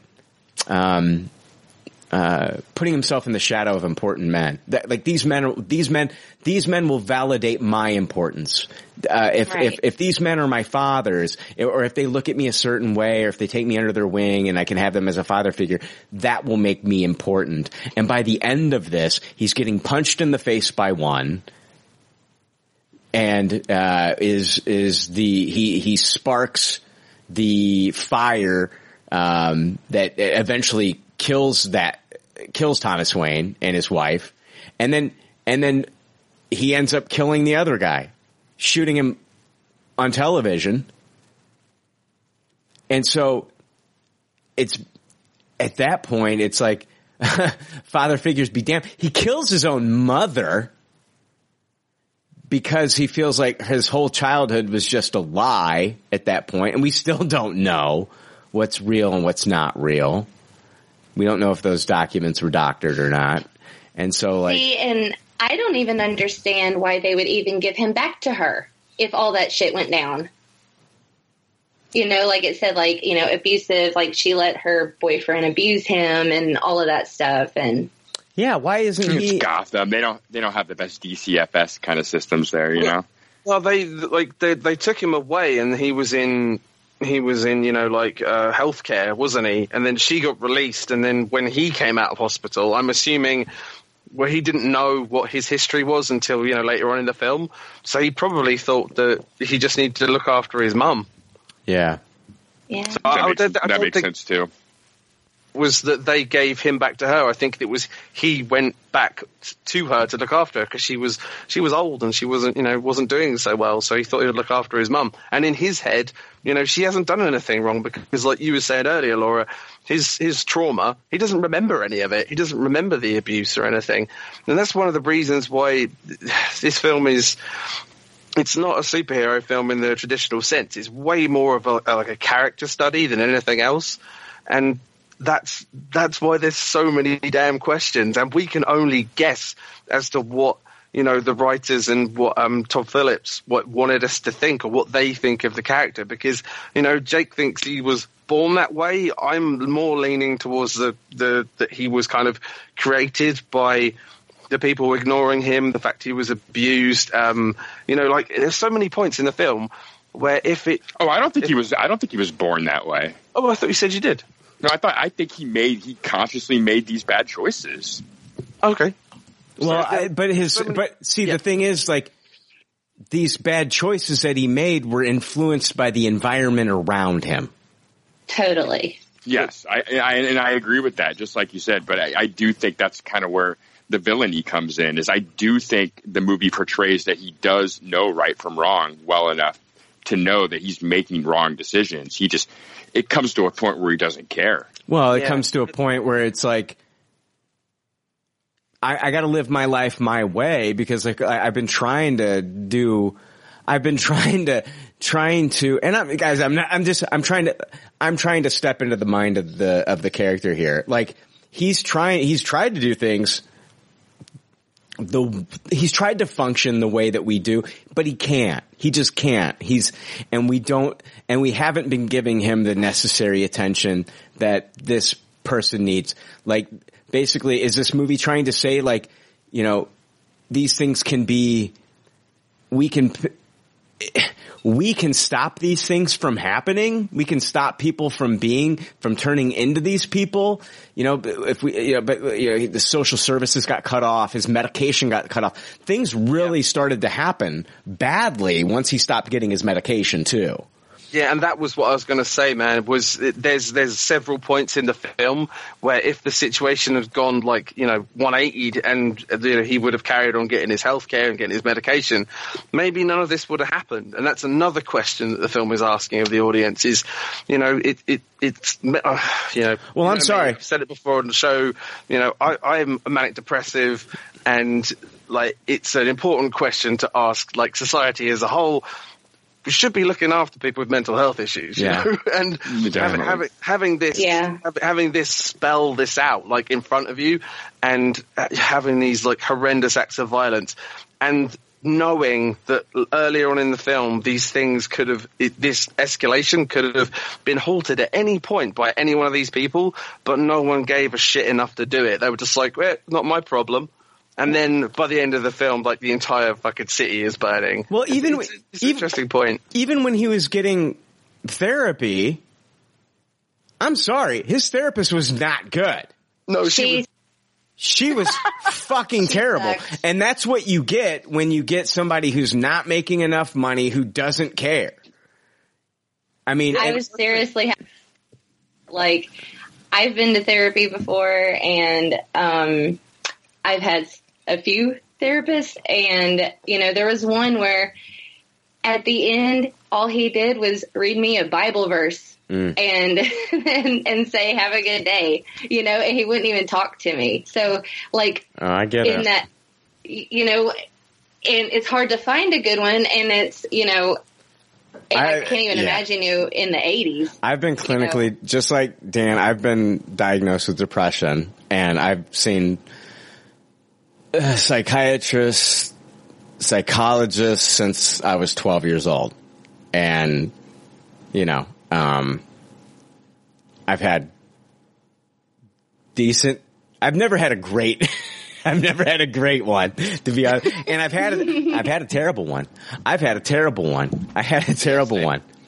I'm not going to get into that. I'm not going to get into that in the Joker episode. But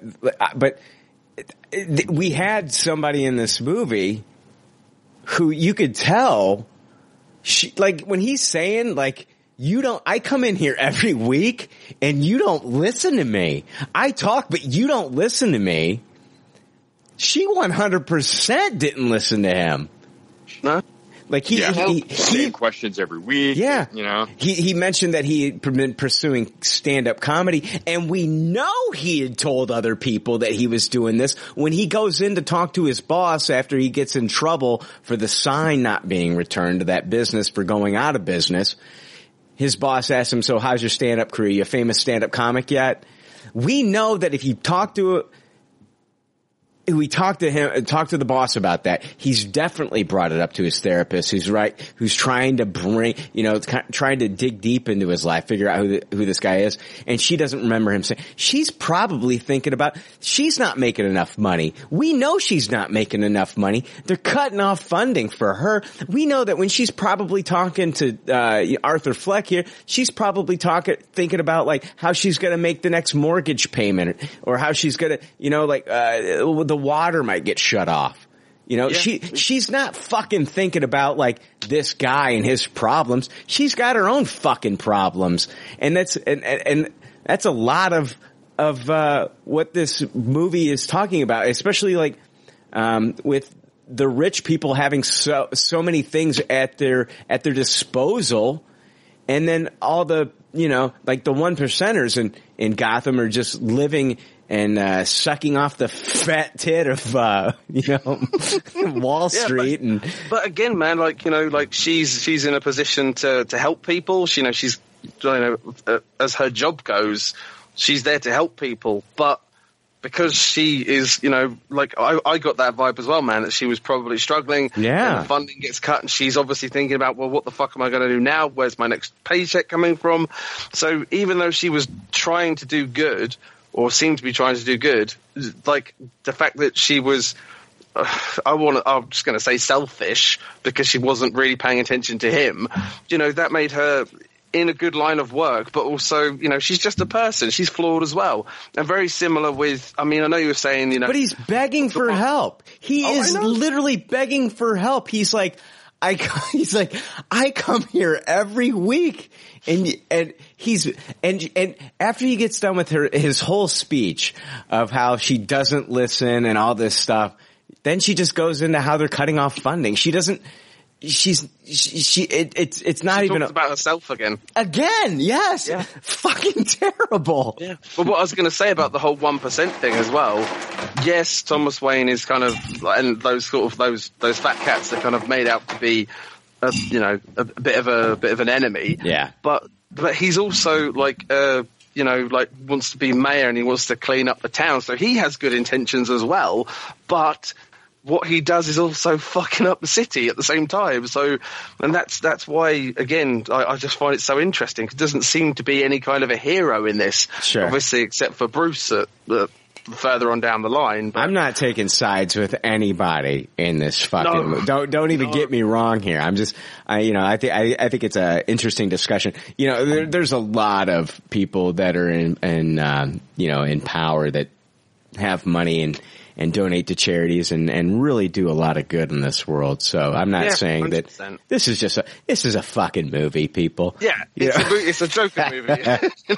It does ask interesting questions. Yeah. And just like we were saying earlier, there's lots of healthcare professionals which are fantastic at their job. You know, I've met several of them on my own time. I've also had some bad ones. So, but it treats people like individuals. Like no one in this story is a kind of cookie cutter stereotype. Not that I noticed. Maybe like his boss from the clown service a little bit. He was a bit of a cunt, like from start to finish. Why didn't we get that scene, Dan? I kept thinking like the second time that I was watching the movie, I was like, why didn't we get the scene of him fucking killing that guy? Like maybe he was way jerkier.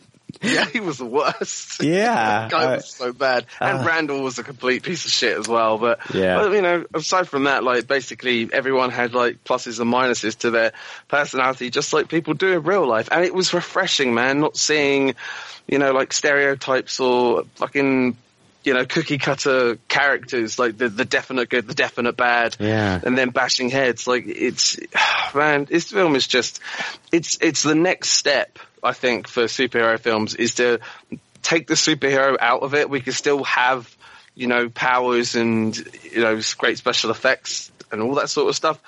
But day one, like 101 for film is like story and directing and lighting and music and acting. It makes make a film before you make a superhero film. It makes you wonder, like, was this the kind of thing that Noah Hawley was going to do with that Dr. Doom movie that scared the shit out of Marvel? I expected this kind of flavor, yeah. Just don't. The fact that that's not happening anymore is horrible. Well, his new movie is not lighting the world on fire. I love Noah Hawley. Legion's great, Fargo's great, but Lucy in the Sky, I'm hearing, is like not a fantastic film. But like, I would still love to see. I would love to be in the Fringe universe and be able to watch the Noah Hawley Doctor Doom movie.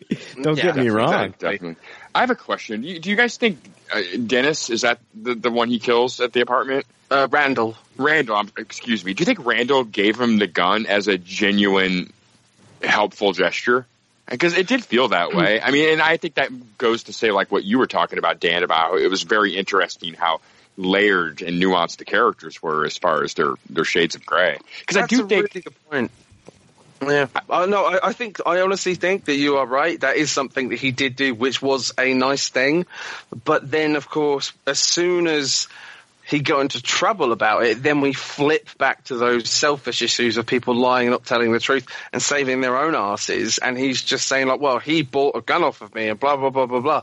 So, yeah, it's like that one turn and then he fucked it all up. I almost feel sympathy for Randall in that situation, too, because I don't think he's in his head thinking, well, he's going to bring this gun to a children's hospital and then drop it in a room full of children. Which was one of the funniest scenes in the entire film. His reaction to that gun. Oh, man, I nearly burst a blood vessel in my eye. I laughed so fucking hard. I was like, at that. My brain hurt. This is like the R-rated version of Patch Adams. Yeah, for reals. I was waiting for him to like kick it under a table or something, the way he reacted to it. Real quick side note, I have met the real Patch Adams. Oh, so, I know you have. Yeah, I brought it up on an episode before. So, yeah, met the real Patch Adams. Jake, that's a great question, man. That's one that, as far as Randall's concerned, I feel like there was a little bit of pity for Arthur there, and it was like, hey man, you might need this, like, you know, protect yourself. There's a raw world out there. Exactly. You know? I don't think he was doing that for terrible intentions. I don't either, but like once, you know, Arthur kind of fucked everything up, he wanted to save his own ass and cover his own ass before anything came out. That's because, and that leads to, he didn't know if Arthur was going to throw his name out there. And that leads back to like the apartment scene where, you know, him and Gary show up. It's Gary, correct? Yes. Him and Gary show up to the apartment with the champagne, and they're basically saying, Randall's saying, I wanted to come here and find out like what you told the detectives, because I want to make sure, you know, he's covering his own ass there. He wants to find. Yeah, he's scared probably too. You know, I mean, he's definitely connected to that gun. He possibly has ideas that Arthur could be the one that did this. Yeah. Yeah, I think he definitely thinks that Arthur is up to something. Well, yeah, I mean and that's one of the things. Like the detectives are, you know, of course that's where they would go. They find out that the suspect is dressed like a clown from the eyewitness on the subway, which is that woman. You know, that woman, you know, steps up and, you know, says that, you know, there was another guy on the train and, you know, he was dressed like a clown. And so, of course, they're going to go around and, you know, I'm sure they're going to check and see, like, you know, who would be dressed like a clown? You know, it's late at night. Maybe you're getting off work. Who the fuck is going to be dressed like a clown? And of course, it's going to lead them to that business and like what they do. And so, yeah, I think all the guys were kind of feeling the heat there. It was funny when Gary said that he wasn't interviewed, and they were like, well, yeah, it was a normal sized guy. Like, if it was a little person, then you'd be in fucking jail right now. And again, they wouldn't even like, sorry, Dan. Oh, okay. Okay. Again, like there are very, very funny moments in this film, and it is that whole, you know, like that classical, like the theatre masks, you know, like the tragedy and the comedy coming together in like, you know, the theatre symbols. That's what this movie is, man. It is just like entertainment from hundreds of years back. Like, it's fucking depressing as shit in some bits, but then the next moment you're laughing at him dropping a gun, like, you know, in a kid's cancer ward. It's just, it's so fucked up. but it's oh god, I love that when he's giving, you know. And here's another thing that it made me think this. One of the things that when me and Jake were talking on previous episodes about, you know, this and after we saw the first trailer, I was just like, you get the feeling from this. I told Jake, like, you get the feeling from this first trailer of you don't know what he's thinking. You don't know what he could do at any moment. Yep. I was talking about, like, they showed the scene of him dancing with his mother. And, like, you don't know if he's, like, dancing her to her death in that scene. You also see the scene of him, like, in the tub. She's in the tub, and you're like, is he gonna drown her in the tub? And, like, there's this really looming kind of feeling that you have watching that first trailer when it first came out. Like, you never know. This is the Joker. You never, and it's R-rated. You never know when he's gonna snap. And then, as we're watching this movie, we see him smother her with the pillow, and I'm like, oh my God, it's fucking happening. Mm-hmm. This guy is a fucking lunatic. And that's another thing that this movie got right for me. And I wanted to have that fear the whole time of, like, you don't know how this guy's going to react the entire time. Joaquin even said, you know, he doesn't want anybody to really be able to relate to this character in interviews. I watched him on, I have the DC Universe app, and he's in an interview with the people over at DC Universe, and he's talking, and you think about Joaquin Phoenix, and you think about, like, this guy is, like, he's an actor, you know, like, he's a true fucking actor. Like, when you think of, like, you know, method actors, and you think of, you know, Daniel Day-Lewis, you're thinking, you're Joaquin Phoenix, like, you're thinking of, you know, these guys that are just, like, you know, masters in their craft. And he's talking about, like, how he would come onto set and how he would fuck things up. And I'm just like, what? You think, like, this guy would get it right on the first take every time. Like, this guy is just, you know, just a master. And it was just kind of cool, kind of, like, you know, very humbling to hear him talk about himself in this way. Like, you know, yeah, he would come in there and fuck up, but he would also say that some of the fuck ups would actually lead to stuff that they would keep in the movie. And that makes sense with a character that's so chaotic that, you know, some of the things that he would kind of fuck up in this movie, they kind of left him in because it just kind of fit with the character. I don't know where I'm going with all this, but I just love this movie. I thought that was really cool. I read in an interview with Phillips that sometimes he would just Phoenix would just leave the set for 45 minutes to an hour and a half and just unexpectedly just leave the set, and they just kind of allowed for that. And you gotta be able to. When he came back, you gotta be able to. I would say that this is, like, his performance is probably, I'd struggle to think of someone that has played a more creepy character where, like you were saying, Bri, that you don't know what the hell he's going to do. And the fact that weird, like, looming sense of fear, watching him interact with all of these people. I mean, it's different in the comedic scenes, like at the hospitals and when he's on the street, but, like, when he's with his mum, when he's with Zazie, when he's with Bruce, you know, Thomas, like, all these characters that he interacts with, you don't know if he's just going to fucking snap and do something terrible, because we've already seen him do it. So it just lends to this, like, foreboding dread when he's near people. It's brilliant. I also saw an interview with him saying that he really enjoyed being on set because he had, like, a lot of kind of collaboration with some of the people that were there. And you know the scene that we were talking about earlier where he's, like, dancing with the gun and then it fucking goes off? That was the last take that they did. And apparently, I think he said it was the prop master. They were like, oh, what can we do to kind of, you know, change this up a bit? And the prop guy said, well, you've got your gun in the story, so you can use the gun in this scene. And that last take that he did with the gun was the one that they used. Wow. And he was saying how much he enjoyed that kind of the collaborative thing with the cast and the crew, people understanding the character and throwing ideas at him, and then he could play with that on screen. So that was pretty dope. Very cool. And it's very humble of him too. You don't hear a lot of method actors because you think, they don't want to listen to other people tell them how to do the thing. Yeah. And that's very interesting and humble of him to take all those different opinions from all those different people on set and kind of pick and use what will and won't work and just kind of try it out, Can I say this real quick? Mark Maron was in this movie for 3 minutes. Yeah. I follow him on Twitter, and he's talked a lot about that.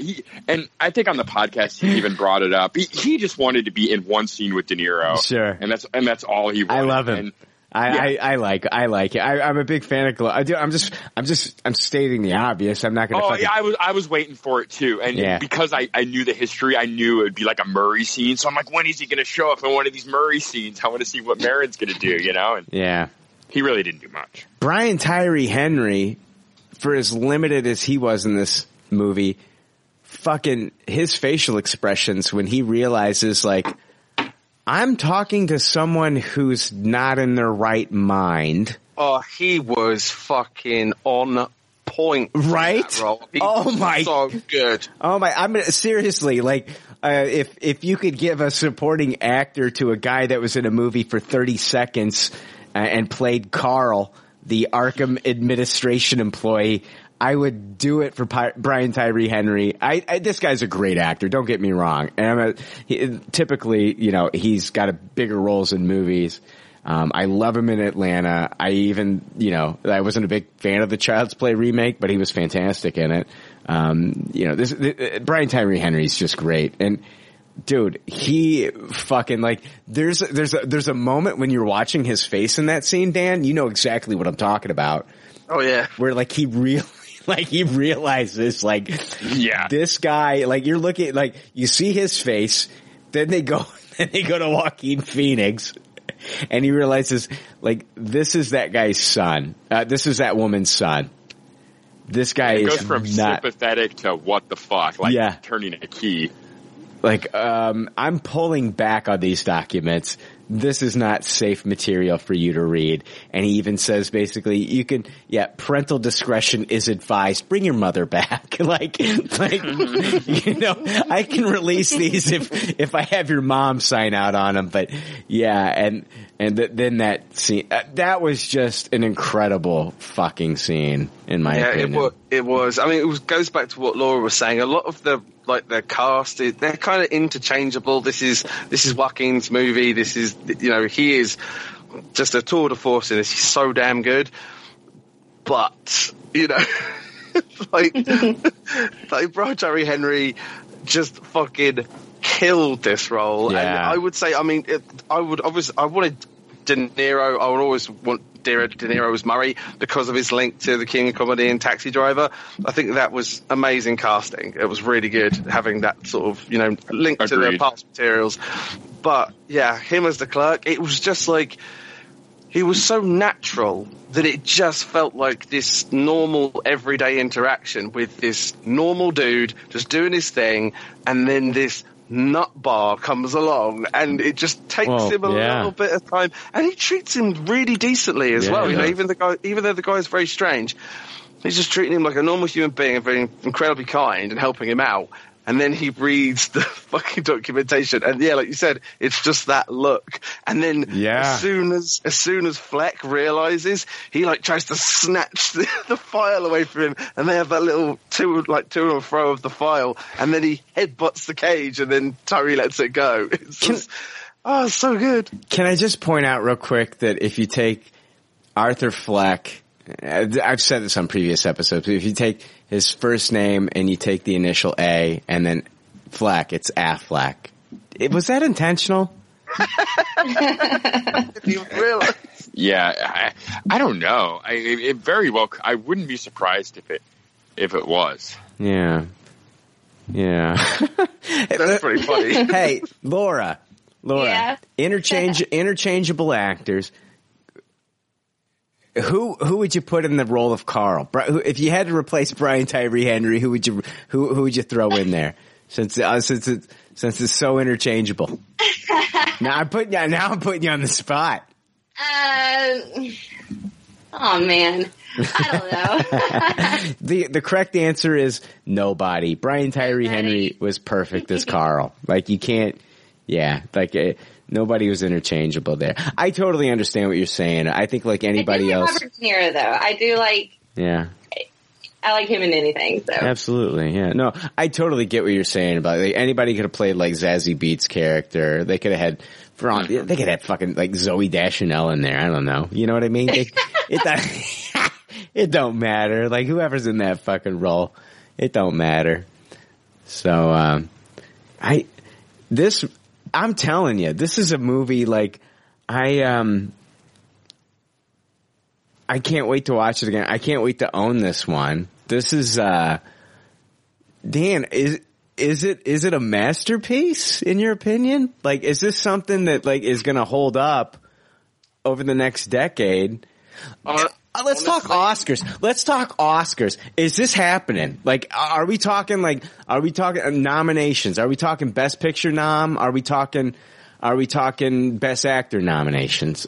Because I think so. I reckon score more than likely because it was so odd and just fit the film perfectly. Come on. Let's not be safe with this fucking shit. Let's fuck the score. Phoenix is getting the nod. Phoenix, definitely. come on. I reckon he'll get nominated, but I don't think he'll win. So it comes down. Okay, so it's going to come down to Phoenix, and it's going to come down to Tom Hanks. I'm telling you, at the end of the day, it's going to come down to Phoenix and Tom Hanks for this Mr. Rogers movie. I'm telling you, that's what it's going to come down to. So you're saying Tom Hanks? So you're saying Tom Hanks takes it? Either Hanks or someone else. I don't think that they will give an Oscar to a role that is like as kind of divisive as this. It's fucking. I think. But it's artistry. I know it is. I totally agree as well. And I think he absolutely smashed it out of the park. He did an incredible job. You can't take your eyes off of him throughout the entire film. You don't know what the hell he's going to do. And it's all pure acting and just being an absolute incredible. Phoenix, he's an Oscar darling. I think that Warner Brothers they're going to play the game. They're going to play the game. They're going to push him. I hope so. I really hope that he gets it. But I also know that Tom Hanks is going to be up there too. I think at the end of the day, it's going to come down to Tom Hanks and Joaquin Phoenix. I know that people are raving about this Tom Hanks, Mr. Rogers performance. I think it's crazy because you got like the most lovable guy ever. Like, you know what I mean? You got one guy who's like a really lovable guy playing the most lovable guy ever. And then you got Joaquin Phoenix, who's just a fantastic actor who can really go dark in his performances. And here he is playing one of the darkest characters ever. And so I think it's going to come down to like good versus evil at the end of the day in the Oscars. To be honest, dude, if Tom Hanks, puts on a better performance, obviously he deserves it. But if his performance isn't as good as Joaquin in this, and Joaquin doesn't get it, then I would say that shows a lot more about the Academy than what we thought, because it is, that with that kind of, that bias of like superhero movies aren't shit, whatever. Like I said, this isn't a superhero movie. This is a character piece. This is. Yeah. I mean, it's. Oh, sorry. Go ahead, Laura. You go. I think if Natalie Portman can win for Black Swan, I think he could totally win. It depends on who he's going up against, though. Like any given year, so anybody can win. It just depends on who you're going up against that year. You know what I mean? And Tom Hanks is gold.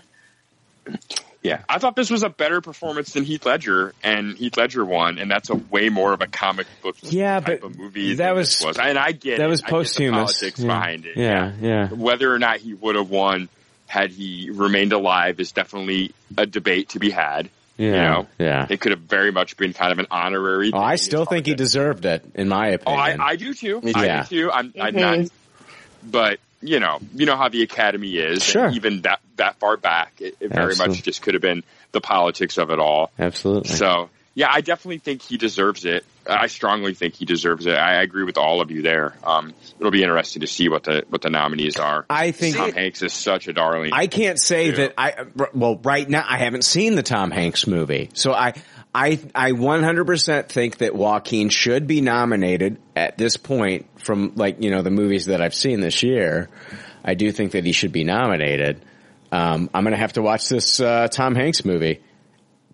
God, Jared Leto's Joker looks like a giant sack of shit now, even more, right? And what's fucked up is that yes, he does. Here's the thing: Jared Leto, Academy Award winner, Dallas Buyers Club. Jared Leto, in my opinion, fantastic actor. I think he's a great actor. I just think that that portrayal of the Joker is not the Joker that I wanted him to play. I wanted him to play kind of the more classy, dapper-looking Joker as opposed to fucking Juggalo Joker that we got. But that's another story altogether, so. Yeah, he said that him and Margot Robbie felt like, what they were filming was going to be a lot different than what came out. Yeah. Yeah, I'm sure they did. I would say that too. Totally different. I would say that too after that movie came out, Laura. That's fucking hilarious. So, yeah. I got a question. Yeah. We take a bathroom break? Wow. Jake, thank you. Thank you so much for that. Woo. Man, Jake just bringing it this episode. You know it. Here we woo, woo. Yeah, here we Thank you so much. I was actually getting ready for something that was a real question that was kind of just change the trajectory of this episode and make it an amazing episode for people to listen to. And it all comes down to you just emptying your fucking bladder. I've got a different trajectory that I'm concerned about at the moment. Yeah, just fucking don't hit the toilet seat. Jesus Christ. Yeah, Jake, you can go pee. We'll be right back. Yes. Harley Quinn, pleased to meet ya. You're listening to Pop Culture Leftovers. So head over to popcultureleftovers.com and click on comic books where they have a comic book locator. There you can find the nearest comic book shop in your area. You can also see what new comic books are on shelves right now. If you don't have a shop near you, just click on the link for Things from Another World on the front page of the site. At tfaw.com, you can set up a pull list to have your comic book shipped to you monthly. They also sell figures, statues, and a ton of other really cool shit. But you gotta click the link through the site to help the show. That's popcultureleftovers.com. You got that, Puddin'? I swear I feel like I have to tell you guys everything. It's a wonder you can wipe your own asses. Anyway, I gotta go. I think I hear Mr. J. All right, hey, we are back. Jake, how was the trip to the restroom? I feel like, did you have as much satisfaction unloading your bladder as the Joker did unloading the chambers of that pistol on Robert De Niro? It was a low taste. It could have been better. I've had better pisses. I've had some pisses that are better than orgasms, to be quite honest with you. Just like you've held on. I'm being 100% serious. I'm doing it wrong. No. I don't. No. Maybe in those moments where they were bad, maybe I did have a case of the old whiskey dick, Dan. But I'm gonna put a little bit of blame on the other. I've never heard those two You've never heard whiskey dick? No, but funnily enough, I know exactly what you mean. Brilliant. Oh, welcome to America, Dan. Classic phrase over here. Jack off Daniels with the old whiskey dick. Let's talk about the final kind of like climactic scene in Joker, Todd Phillips' Joker. This is, there's a couple of scenes, to be quite honest with you. He, of course, is on television, kills Murray, and then these riots break out across Gotham City. And we talked earlier, just kind of briefly touched on this. One of the rioters goes after the Wayne family, and then we get our classic, Wayne family killing. We get down to the pearls being snapped off of her neck and being scattered across the alley here. Is this stuff that, did you feel did this stuff bring you back down to, I don't know, did it bring you back down to reality that this is just that this is set in the Batman world? Cause I felt like we're getting a different Joker story here, but then there were these moments of him showing up to Wayne Manor and, having the interaction with, the worst Alfred I've ever seen on screen. And Hodgepodge. Hodgepodge. And then, oh God, what an uncomfortable scene of him putting his fingers in Bruce's mouth. So terrifying. Oh God. Oh my God. What? Wow. Yeah, I didn't know. At first, I didn't care for the very end stuff. The second I saw the theater marquee with Zora the Gay Blade on it, I knew exactly what was going on. And I was like, oh, I can't believe this. You got to be kidding me. And I've kind of grown to accept it the more removed from the movie I've gotten. I don't know if this is going to sound weird, but just the simple act of them putting the end font at the end of the movie kind of made me come to better terms with them going ahead and making these kind of connection decisions. I kind of like that. They're not going to make people, there's no question mark. There's no, the casuals are going to know this is a one and done story. And it made me come to terms with them tying so much into the Wayne stuff down to the murder of the family. Yeah. Was that the thing that you were saying on break that you didn't like? Yeah, I did on Impact. Because it was shocking that it was going to happen, and I knew it was going to happen before it happened, just because they did so much of the iconic imagery leading up to the actual murder. Yeah. And I just didn't know if I was comfortable with it at first, and even as the ending credits were rolling, I was kind of coming to better terms with that. Yeah, I mean, for me, the end of the film starts off after he kills Randall in the apartment and lets Gary go, and he puts on the makeup. From that point on, that last sort of 25 minutes, half an hour, that's the end of the film for me. That's him finally basically becoming the Joker and accepting himself for who he is ended up being. And then we get the scene that lots of us love, which is him dancing down the stairs. Oh my God, they're playing Harry Glitter. They're playing that song. I don't even know what that song is. That they play at all the sporting events. And it's dun, dun, song. What's that? Rock and Roll Part 2, it's called. Okay. Dun, dun, dun, dun. I was just oh my God. Yeah, I was oh my God. I can't believe that they're playing this and how it kind of is working so well in this scene. It was. I'm very surprised they chose that. I am too. I was too.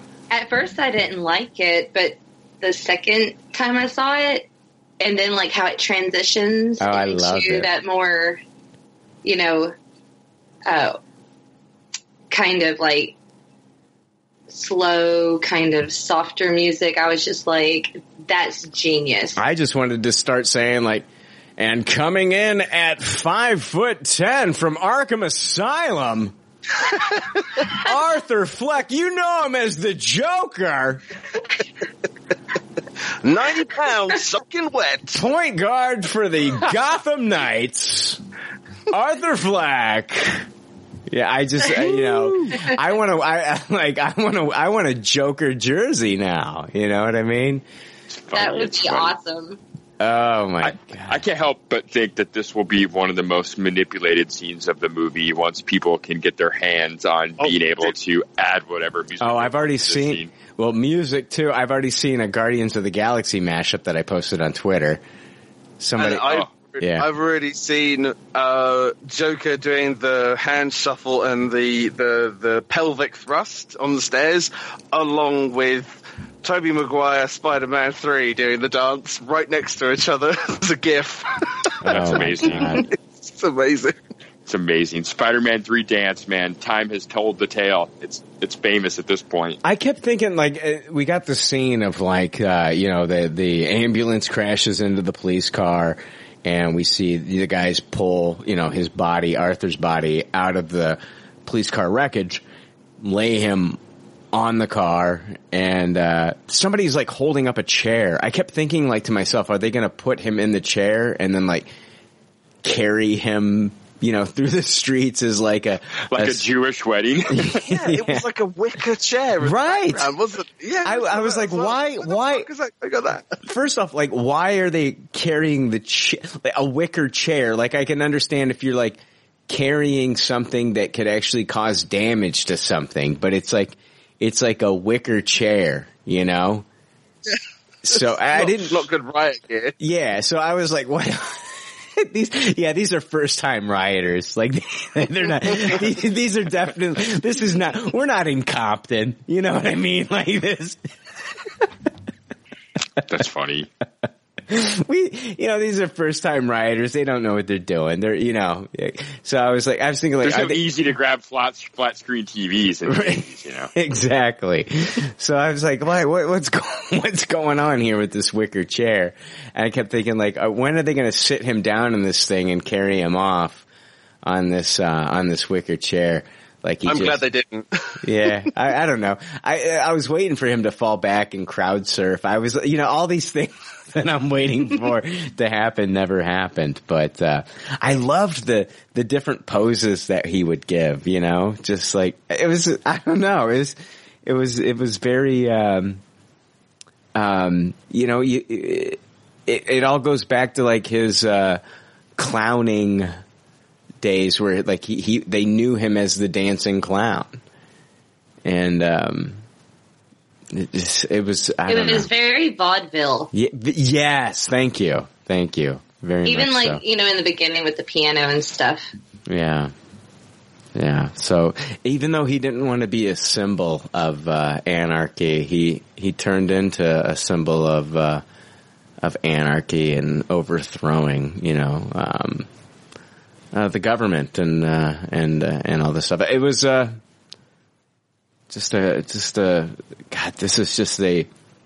I have never seen anything like this as far as a comic book movie, Dan.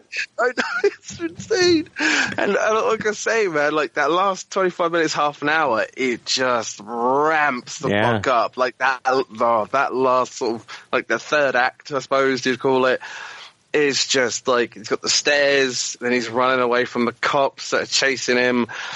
And then the cops get beat up by the rioters, is that right? That's how they get stopped. Uh-huh. Yes. Yeah, so they get taken out, and he makes his way to the studio, and then we get the scene of him sort of smoking the cigarette with the curtain backdrop, and then he just pulls that weird pose, the curtains open, and then we get the shot of, what they see through the cameras. And then from there, I was like, oh shit, like he's gone full Joker, and he comes out, does the little dance and the spin, says hi to Murray, and then he plants a massive kiss on that old lady doctor's face. Oh, that was hilarious. Was it Dr. Susie? Was it Sally? Dr. Sally. Oh my God. Oh my God, that poor woman. That was so funny. And then by the time he fucking unloads that gun into, Murray Franklin, she is just, got her head buried into the Ed McMahon type guy. You know what I mean? Yeah. She was terrified the entire time. Yeah, she's not having a good time as the first host or the first guest on that episode. No. And we get like the backwards and forwards as well between Fleck and Murray, and I really enjoyed that, that conversation. Like, he's essentially just screaming out like what he believes, like you were saying earlier, Brian, about the comedy's subjective, and that what he finds funny doesn't necessarily mean that you're going to find it funny. And then, of course, it gets really heated, and he starts talking about how there are people that are just left behind. And then he does the knock-knock joke, which ends slightly differently as to what he was planning. Oh, my God, yeah. That shot, like you were saying with that first shot on the train, that shot in that moment is just, it was so loud. It sucked all the air out of the cinema that I was in, and everyone was just, like, blown away at what they just saw. And then he goes up to the camera and he doesn't quite get to finish like what he was saying. They cut the transmission, and then we see later on that he gets rushed by cops before they sort of take him outside. But then we get like the ambulance, and I mean, when he kind of comes to after the Waynes get killed, and that creepy fucking thing where he pulls the blood from his mouth up the sides of his face. And at that moment, when he's surrounded by all of the rioters and everyone's cheering for him, and he's got his arms up in the air, and we get that really nice shot where he's standing on the car, I think that's the moment that he's actually become the Joker. From that bit. 100%. And he understands here's the fucked up thing. He understands his audience. He understands the divide. Because we get the scene of him in Arkham at the end. The psychiatrist asks him to tell her, this joke. And he tells her that twice. He says that she would not understand.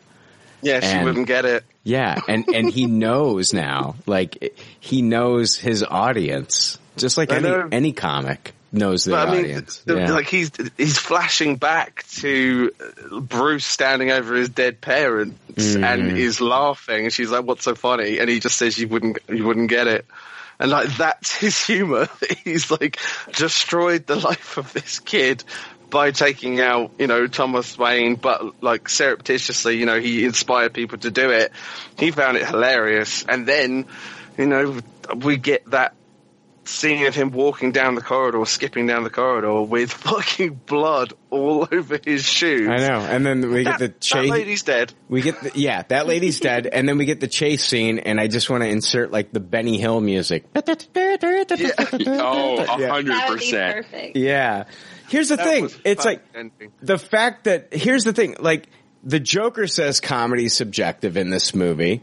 The fact that I'd say all four of us liked the movie. Jake gave it a high taste, which doesn't mean that he hated the movie. You still enjoyed the movie. I liked it very much. Very much. And here's the thing. The fact that we like this movie, what's so divisive about this movie is the fact that we liked it is going to piss some people off, guys.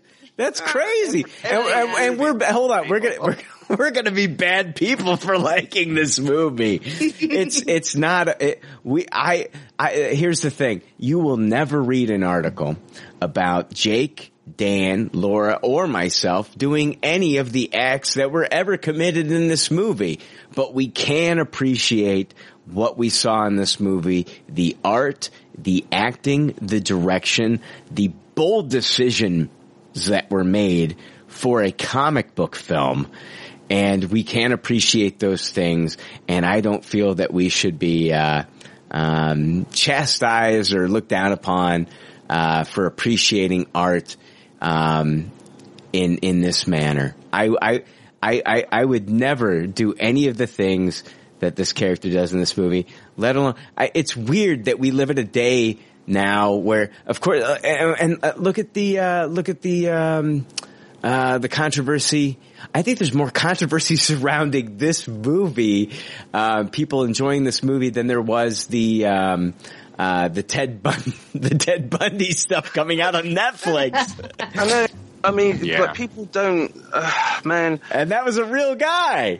Yeah, but like, people don't like chastise people for liking, or I say liking. Yeah. Nobody fucking some people like the character in Taxi Driver, but nobody that appreciates the movie Taxi Driver or Apocalypse Now or any of like the great movies of all time that do have this horrific violence in.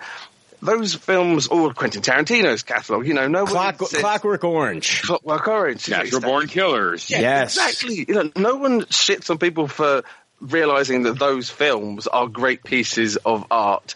You know, no one does that. It's just now that people are doing that. Hi, welcome to 2019, where everything is shit on.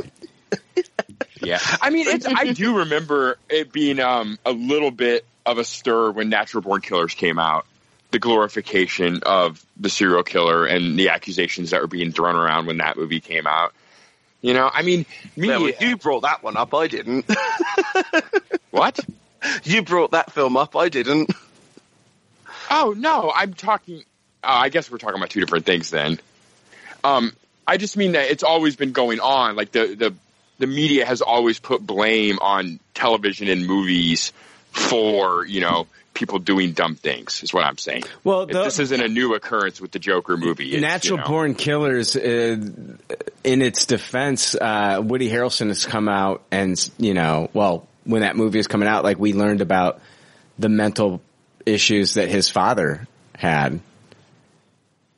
Do you remember that? I do. Yeah. I do. So, I mean, you know, I don't know. I think there's, I mean, yeah, I mean, I love this movie, and I don't feel like I have to defend that opinion. I thought this movie was fantastic, and an incredible piece of art, an incredible performance, incredible direction, incredible soundtrack, like you've mentioned, Dan. And this is one that I will watch for many years, and you know, I will always have like these questions, like, you know, what, you know, Thomas Wayne, was he, you know, what was going on with him and Penny? And, you know, this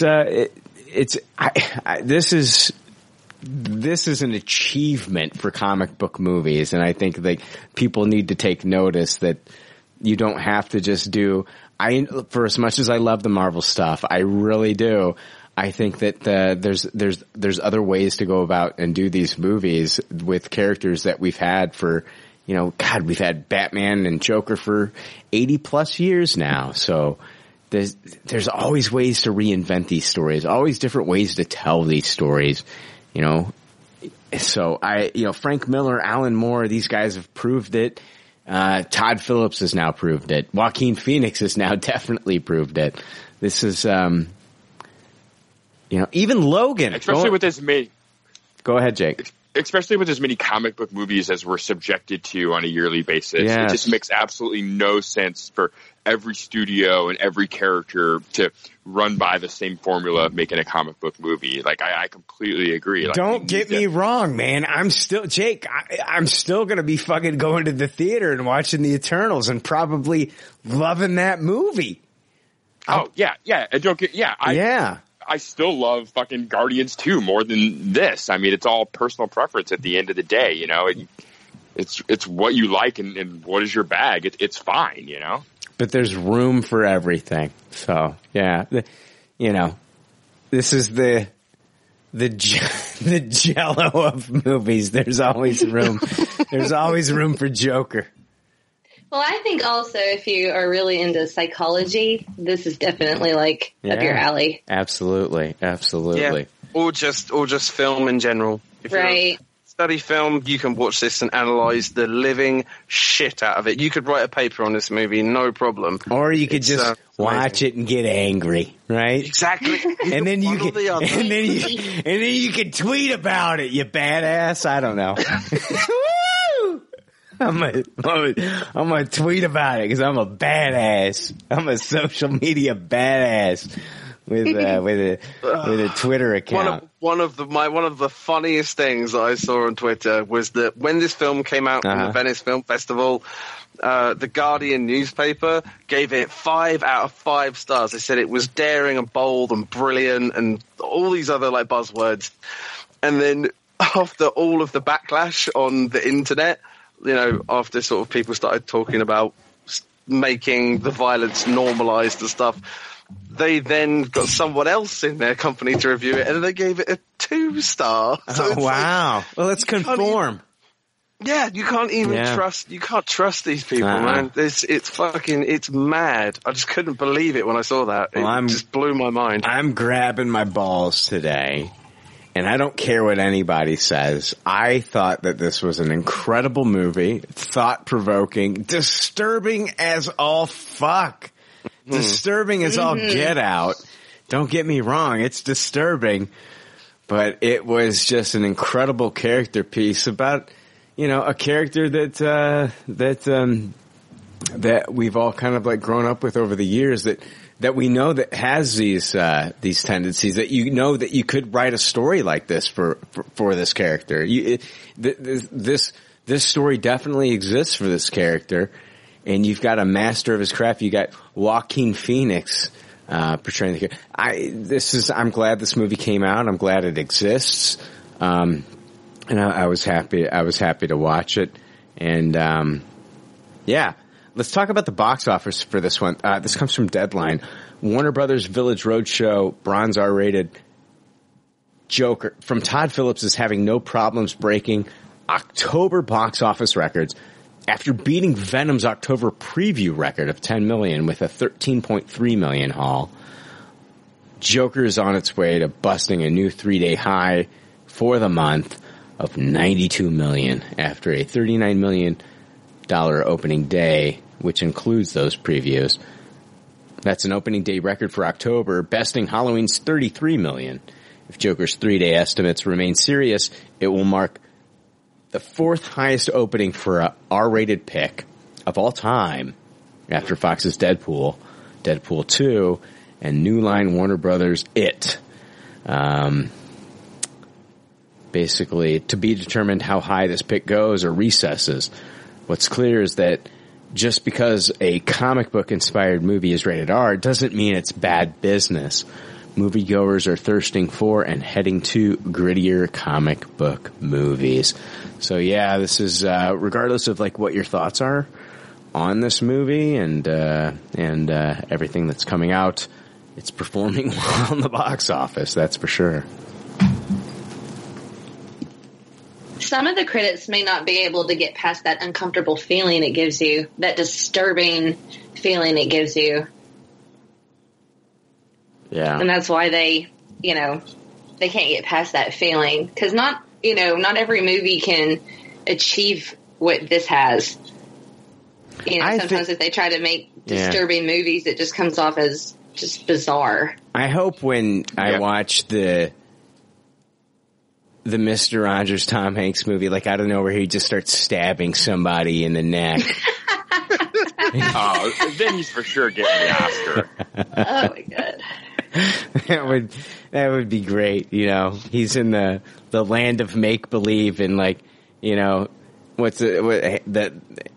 handyman guy is there, and he just starts stabbing him. Or like the postal worker. Mr. McFeely's gonna get it. Oh, Mr. McFeely's gonna feel a fucking knife in his throat. That would be a great mashup, Joker and Mr. Rogers. Oh my God. The crossover you never knew you wanted. Well, me personally, I'm very, very pleased this film is doing as well as it is. And I just hope that it spurns people to make more films like this, and I'm really looking forward to seeing what Todd Phillips does next. Yeah, because this is like, dude, God. Hangover 4, Dan. Yeah, more than likely. But seriously, man, this guy's got the chops. He knows what he's doing. Yeah, and I really want to see him do something else like this, something serious, something gritty, or anything, man. Just something which is cinema that I know and love. Absolutely. It would be great to see that. Absolutely. Did you guys see the? I don't know what trailer before this movie started. I got some trailers when I watched it in Dolby Atmos. Did you guys see the new Clint Eastwood directed film coming out? I did, with Sam Rockwell and someone else huge was in it. John Hamm. Oh, there you go. And then the I don't know the guy's name, but he's the guy from I, Tonya, the portly gentleman from I, Tonya. It's the Richard Jewell. It's based on the Atlanta bombings. Oh yeah. That looked really interesting. Oh God, it looks so good. There was a weird experience where we got a Knives Out trailer for an upcoming Knives Out trailer. Yeah, I got that too, and then I got the Knives Out trailer. Yeah. Stay tuned for another Knives Out trailer. It actually said that. Oh God, Jake, Knives Out is I think Knives Out is my most anticipated movie for the rest of the year. I was saying to someone else that it's in my top 3. It's Knives Out, and then I think it's Knives Out, then it's the last, the Return of Skywalker. What's it called? The Rise of Skywalker? Rise of Skywalker. Okay, I've been drinking. The Rise of Skywalker, and then I think it's Terminator Dark Fate. I'll be honest with you. I'm a huge Terminator fan. If this is your first time listening, I love Terminator. I'm Frozen 2, Star Wars, Knives Out. Yeah, so I cannot wait for Knives Out. Knives Out has like their own texting service, which they need to utilize more. I haven't got a Knives Out text since it's been a couple months. I'm trying to hold on. Let me see here. Yeah. Like, how long has it been since I got a fucking Knives Out text? And if you want to text Knives Out, I'm going to get this information to you. Yeah, I'm going to, whatever. Yeah, here we go. Text, you text 94200 and you text them the word whodunit, WHODUNNIT, and then you're signed up for the Knives Out announcements. I haven't got anything from them since August 16th. What a letdown. Way to fuck up your bloody marketing, man. Thank you. Jesus. I'm like John Wick. I signed up for like the John Wick 3 text announcements months ago. I'm still getting John Wick 3 shit. They're always sending me John Wick 3 stuff. John Wick 5 will be out and you'll still be getting John Wick 3 text. But I'm not, Knives Out, like they've sent me two texts and like one behind the scenes picture. It's a huge letdown because I was really looking forward to like some fun kind of like, it's like a whole whodunit, like what are they going to? Yeah, they could give you some clues. Yes, something like that, but like nothing. I get nothing from them. Guys, let's wrap this up here in a second, but I do want to talk about the Birds of Prey trailer. We're gonna, this is DC. This is a DC episode, DC centric. The Birds of Prey trailer, the Birds of Prey trailer came out. This is the new movie with Margot Robbie reprising her role as Harley Quinn, and they're introducing the Birds of Prey. We've got Ewan McGregor in here as Black Mask. I want to know your thoughts on this trailer. Let me start with Dan. What did you think about this Birds of Prey trailer? I didn't like the trailer. I got to admit, man. All the jokes kind of fell flat to me, except for throwing the dynamite out the car. That made me laugh. Yeah. But yeah, I don't know. I just think they need someone else on the trailers because the timing seemed off and stuff. And I thought Margot Robbie was really, really good as Harley Quinn in Suicide Squad. And Christina Hodgson, she's a fantastic writer. So I just hope that what I'm seeing in the trailer isn't indicative of what's in the movie. And that's happened plenty of times before. We've watched trailers and we've gone, that looks like shit. And then you see the film and it's brilliant, and vice versa. So, my hope is still there for it to be a good film, but I was not sold on the trailer at all, sadly. Let me jump in. I thought the trailer was so different than what I've been seeing in some of these trailers. I thought it was quirky, weird. My biggest problem is we didn't get the Birds of Prey. Like, I want to see exactly more of those ladies because I love both of those actors. I think they're both fantastic. I felt like this was a very Harley Quinn centric trailer. This trailer looks so different. I thought the action, there is action in this trailer, and I think it looks really good. And I love the part where she's like on a skateboard doing like a Marty McFly hanging off the back of a vehicle. And I mean, I thought the trailer looked really fun. I thought it looked really fun. I think the movie looks bizarre and different than anything else that we've kind of seen. I want to see a more traditional looking Black Mask as opposed to like what we got in this trailer with Ewan McGregor. Yeah. You know, I just think that they just wasted the cast with the trailer.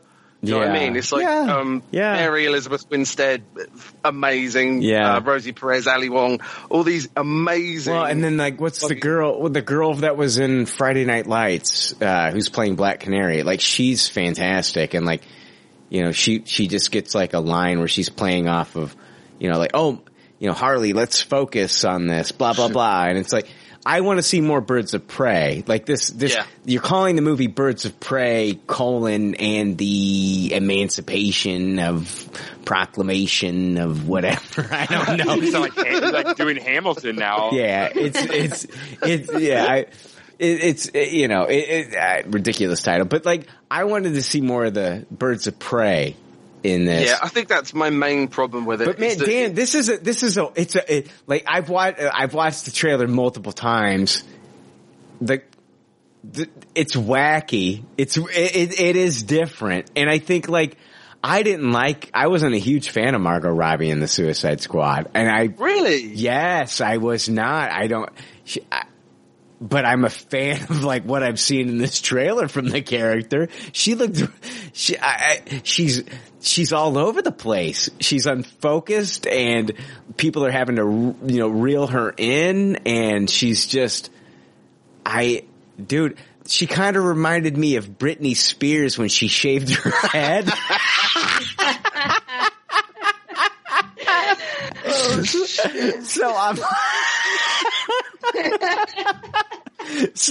That is a callback.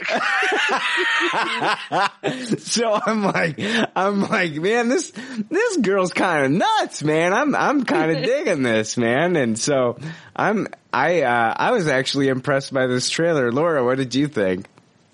I love Margot Robbie, and I grew up watching the animated Batman with Harley Quinn. So, you know, super pumped about it. I liked her in the first Suicide Squad, but I didn't, to me she was like too sexed up.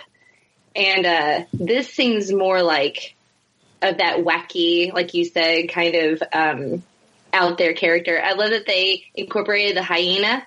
Yeah. Oh yeah. Yes. I was like, wasn't she like, weren't they doing like they were doing kind of like a Lady and the Tramp with the spaghetti, but with licorice? Yes. Yes. Yeah. I loved it. Anytime there's like, an animal sidekick, like, I love it.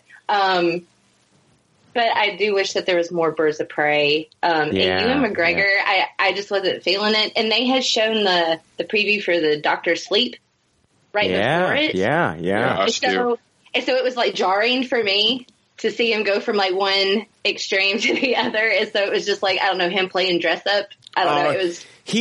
I'm telling you, Ewan McGregor love him. He's been killing it. Like Fargo, what was it? The most recent Fargo season that came out, he was fantastic in that.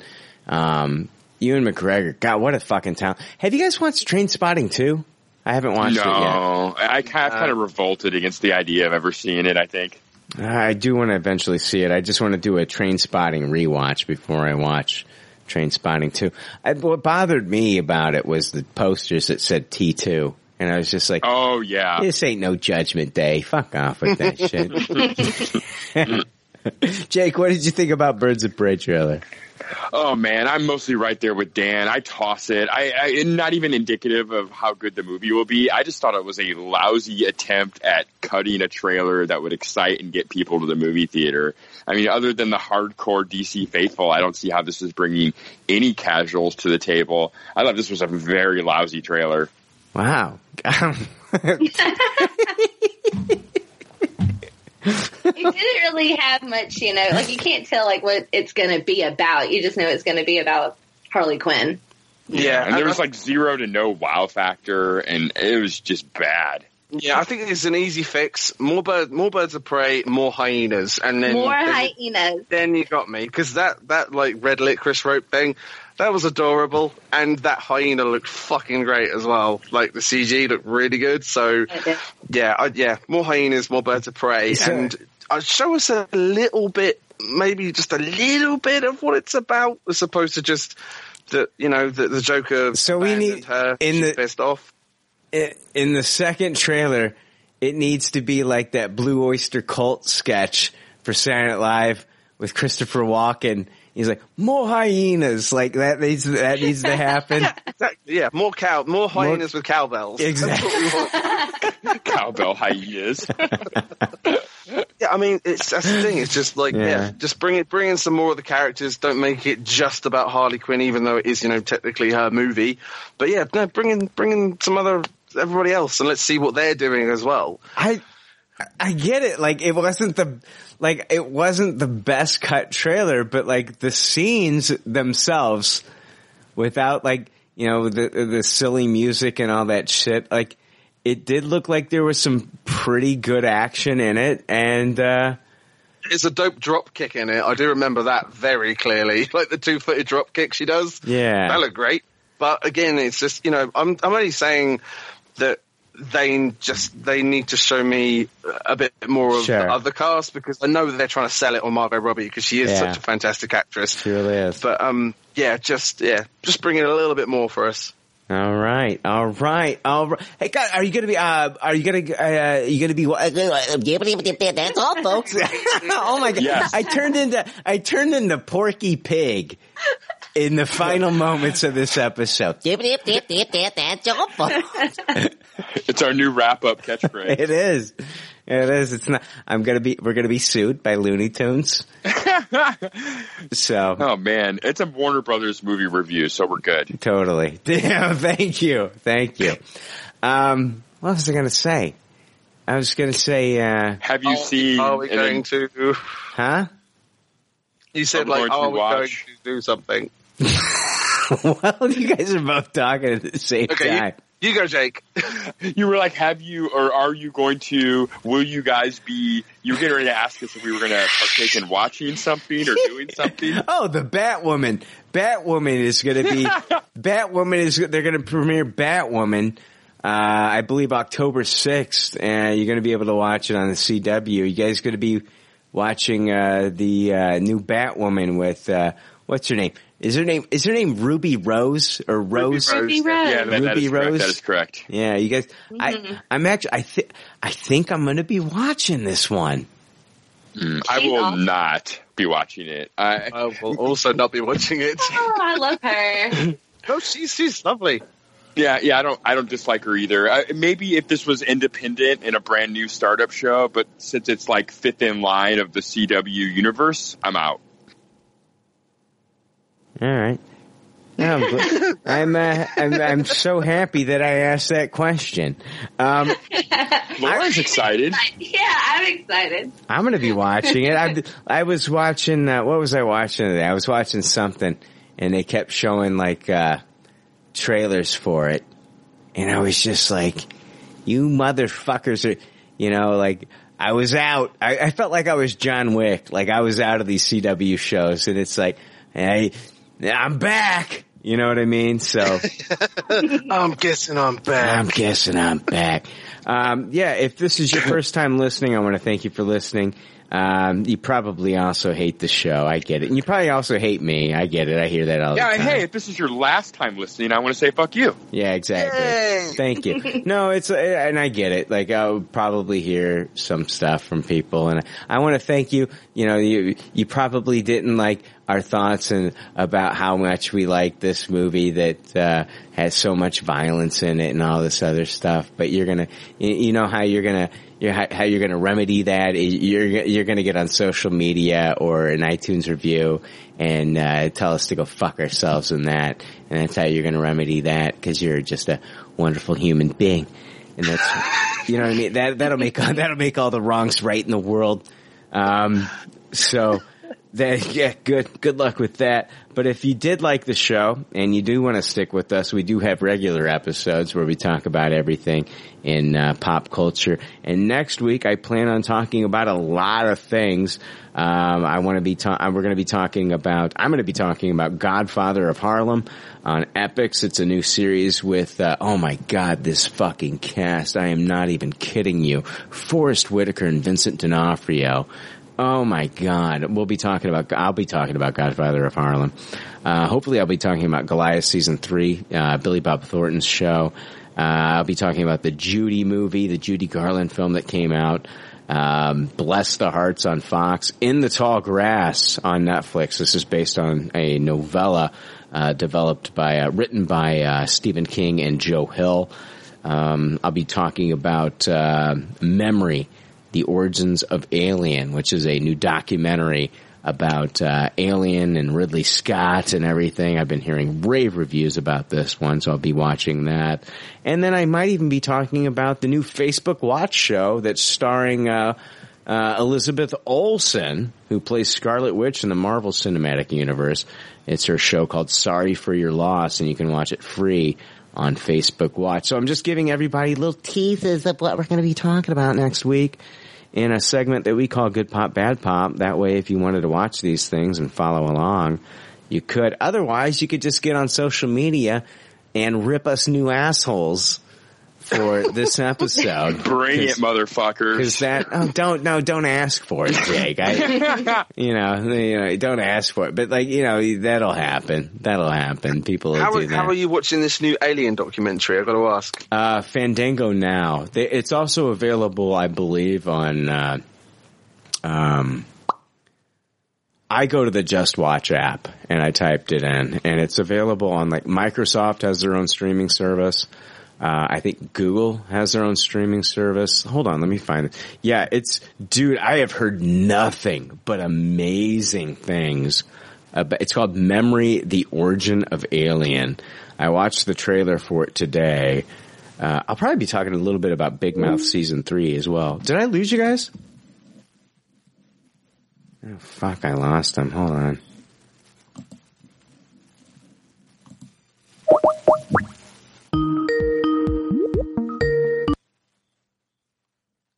That was weird. Yeah, it was weird. It just fucking hung up on you.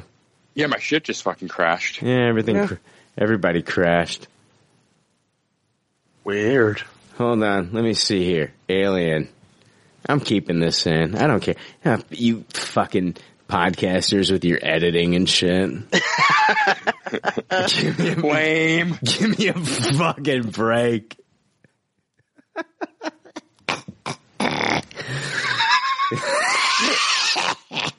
You can stream Memory, The Origins of Alien, on Apple, Fandango Now, Vudu, and Microsoft, and it's available for $6.99. Dude, here's the thing, Dan. Check this out, dude. It got released yesterday, and they had it in 30 theaters. 30 fucking theaters. I would have had to drive to Chicago, or they didn't even have it in St. Louis. I was like, dude, if they had it in St. Louis is 2 hours away from me. I would have fucking made the drive to St. Louis yesterday to watch this in the theater. But they didn't. It wasn't even in St. Louis. Wow, 30 fucking theaters, man. I'm sure I'll be able to find it on one of the streaming services. I'll definitely watch that. That sounds great. God, I want to see it very much too. It's one of my favorite movies. If anything, just watch the trailer and that'll get you dude, I'm so pumped to watch this because it really goes over kind of the mythology and some of the meaning of what Alien, there's a deeper meaning to that movie, that you don't really, that the movie doesn't kind of spell out for everybody. And I cannot wait to see this movie. I'm going to watch it tomorrow. So I'll talk about that. Oh, and then, did I say, In the Tall Grass? I actually watched that today. So we'll talk about that. And everybody, if you have Netflix, you can watch that right now. Watch it right now. Patrick Wilson's in it. Yeah. Love that guy. Yeah, Patrick Wilson's in it. So watch in the Tall Grass. It's Joe Hill and fucking his father Stephen King collaborated on this story. And guess what? It's directed by Vincenzo Natali. Like, if you've watched episodes of Westworld, if you've watched, I think he done some American Gods. This guy has done a ton of great TV that I have loved. So definitely watch that, In the Tall Grass. In the Tall Grass sounds like a fucking Cheech and Chong movie, doesn't it? I thought it sounded like a 70s porn. No, that's a Bush, Jake. In the Tall Grass is definitely Cheech and Chong. All right. I hate to be that guy and correct you in the moment here. It's okay. It's okay. Right. Yeah. I'm right though, right? Oh yeah. Totally right. Totally right. Jake's not agreeing with me. Jake's still like, yeah, I'm gonna fucking hang on to this fucking. I mean, I said I thought it. I don't know how I can be wrong about what I thought, but it doesn't have to be a shared opinion. Still wrong. Oh no, I'm very wrong. I'm fucking with. Hey, Laura, thank you for joining us on this first episode. Probably will never want to join us again. Am I correct? No, you are wrong. Yeah. Hope you enjoyed. Dan, I had a great time. Did you have a good time? I did. Kind of was it weird? Was it surreal? Was it Yes. was it a surreal experience? Shut up, because like seriously, I was thinking of the word earlier. I was like, how am I feeling about this? I'm like, it's surreal. Oh my God. Jake, we've heard people say this before. It's like, I listen to the episodes and like, here I am on the show and I'm hearing them talk live. It is weird. Like sometimes I'm just listening and then I'm like, yeah. Maybe I should have chimed in, but then I'm like, nah, I'm just listening. No, it's like, but I've had a great time. Good. It is surreal. Very good. Dan, always a pleasure to have you on. I would have you. Good to be back, man. I miss you guys. I miss you too. I would have you on every week. You know this. I know things are busy. I know. I know things are busy with you. I would have you on every week. I'm not just saying that. Like you would be a mainstay. Thanks, man. And I would be on every week if I could. Seriously, like you would be like you would be the you would be that mole that I have on my left thigh. You know what I mean? I'll take it. It's there. It ain't going anywhere. It's always there. I know it's there. I'm not quite sure if you should ask someone about it or not. I know. Should you look at this? Is this cancerous possibly? Should I worry about this? No, I'll just stick around like herpes and just turn up every now and then when you don't want me to. No, we always want you to. We always want you to show up. We love having you on. You're always welcome. You can send me a message out of nowhere. It doesn't matter. You can be, I want to be on this week. And that would make my day. It's just like on a random week, I get a message from Dan. That would make my week. You know what I mean? Well, I will try more to be freer. Instead, I get messages from random fuckhead McGee wanting to be on. I have put no effort into this show. Can I be on? Right. Can I be on? I like your show. Don't talk about Ray anymore. Yeah. No, come on. We can't bring him up. Nobody knows. It was a joke. It was a joke. I know. Hey, Jake, thanks for being here like you are every week. Thank you. It was fun. No, I always love it. I was excited for this one. Much like Dan, I was very curious. This episode could have been a very different episode if one of us had strong feelings the other way about this movie. So I was interested to see what we thought. Absolutely. Guys, thanks for listening. And just like all good leftovers say on their doggy bags, thank you for your patronage. Thanks for listening. We will see you next week. See ya. Yeah, bye. That's all, folks. Yep, that's all, folks. Thanks for listening to Pop Culture Leftovers. Congratulations. I don't know how you did it. I couldn't do it. You people need a t-shirt saying, I just listened to 2 hours of nonsensical crap. Anyway, if you'd like to reach the Pop Culture Leftovers cast, you can email them at comments@popcultureleftovers.com. You can also follow them on Twitter at PC Leftovers or like their Facebook page. They'd love to hear from you. They're all pretty sad and lonely. One of them is homeless, but I didn't say that.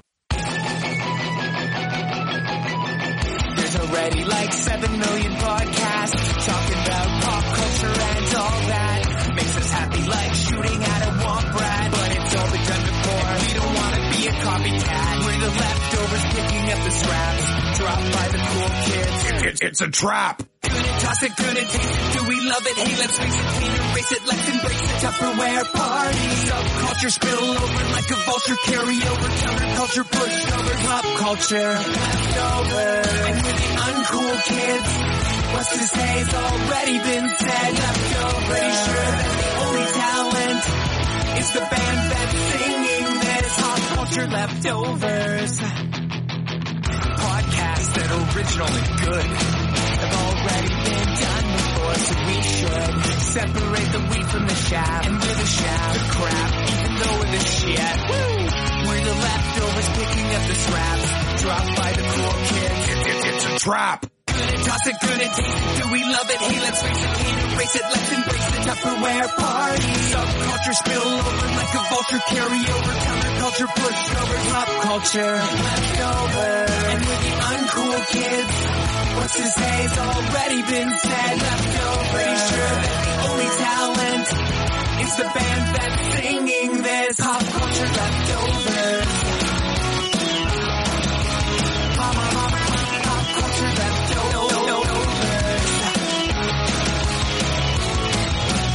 Good and toss it, good and taste it. Do we love it? Hey, let's face it, can't erase it. Let's embrace the Tupperware party. Subculture spill over like a vulture. Carry over counterculture, pushover, pop culture leftovers. And we're the uncool kids.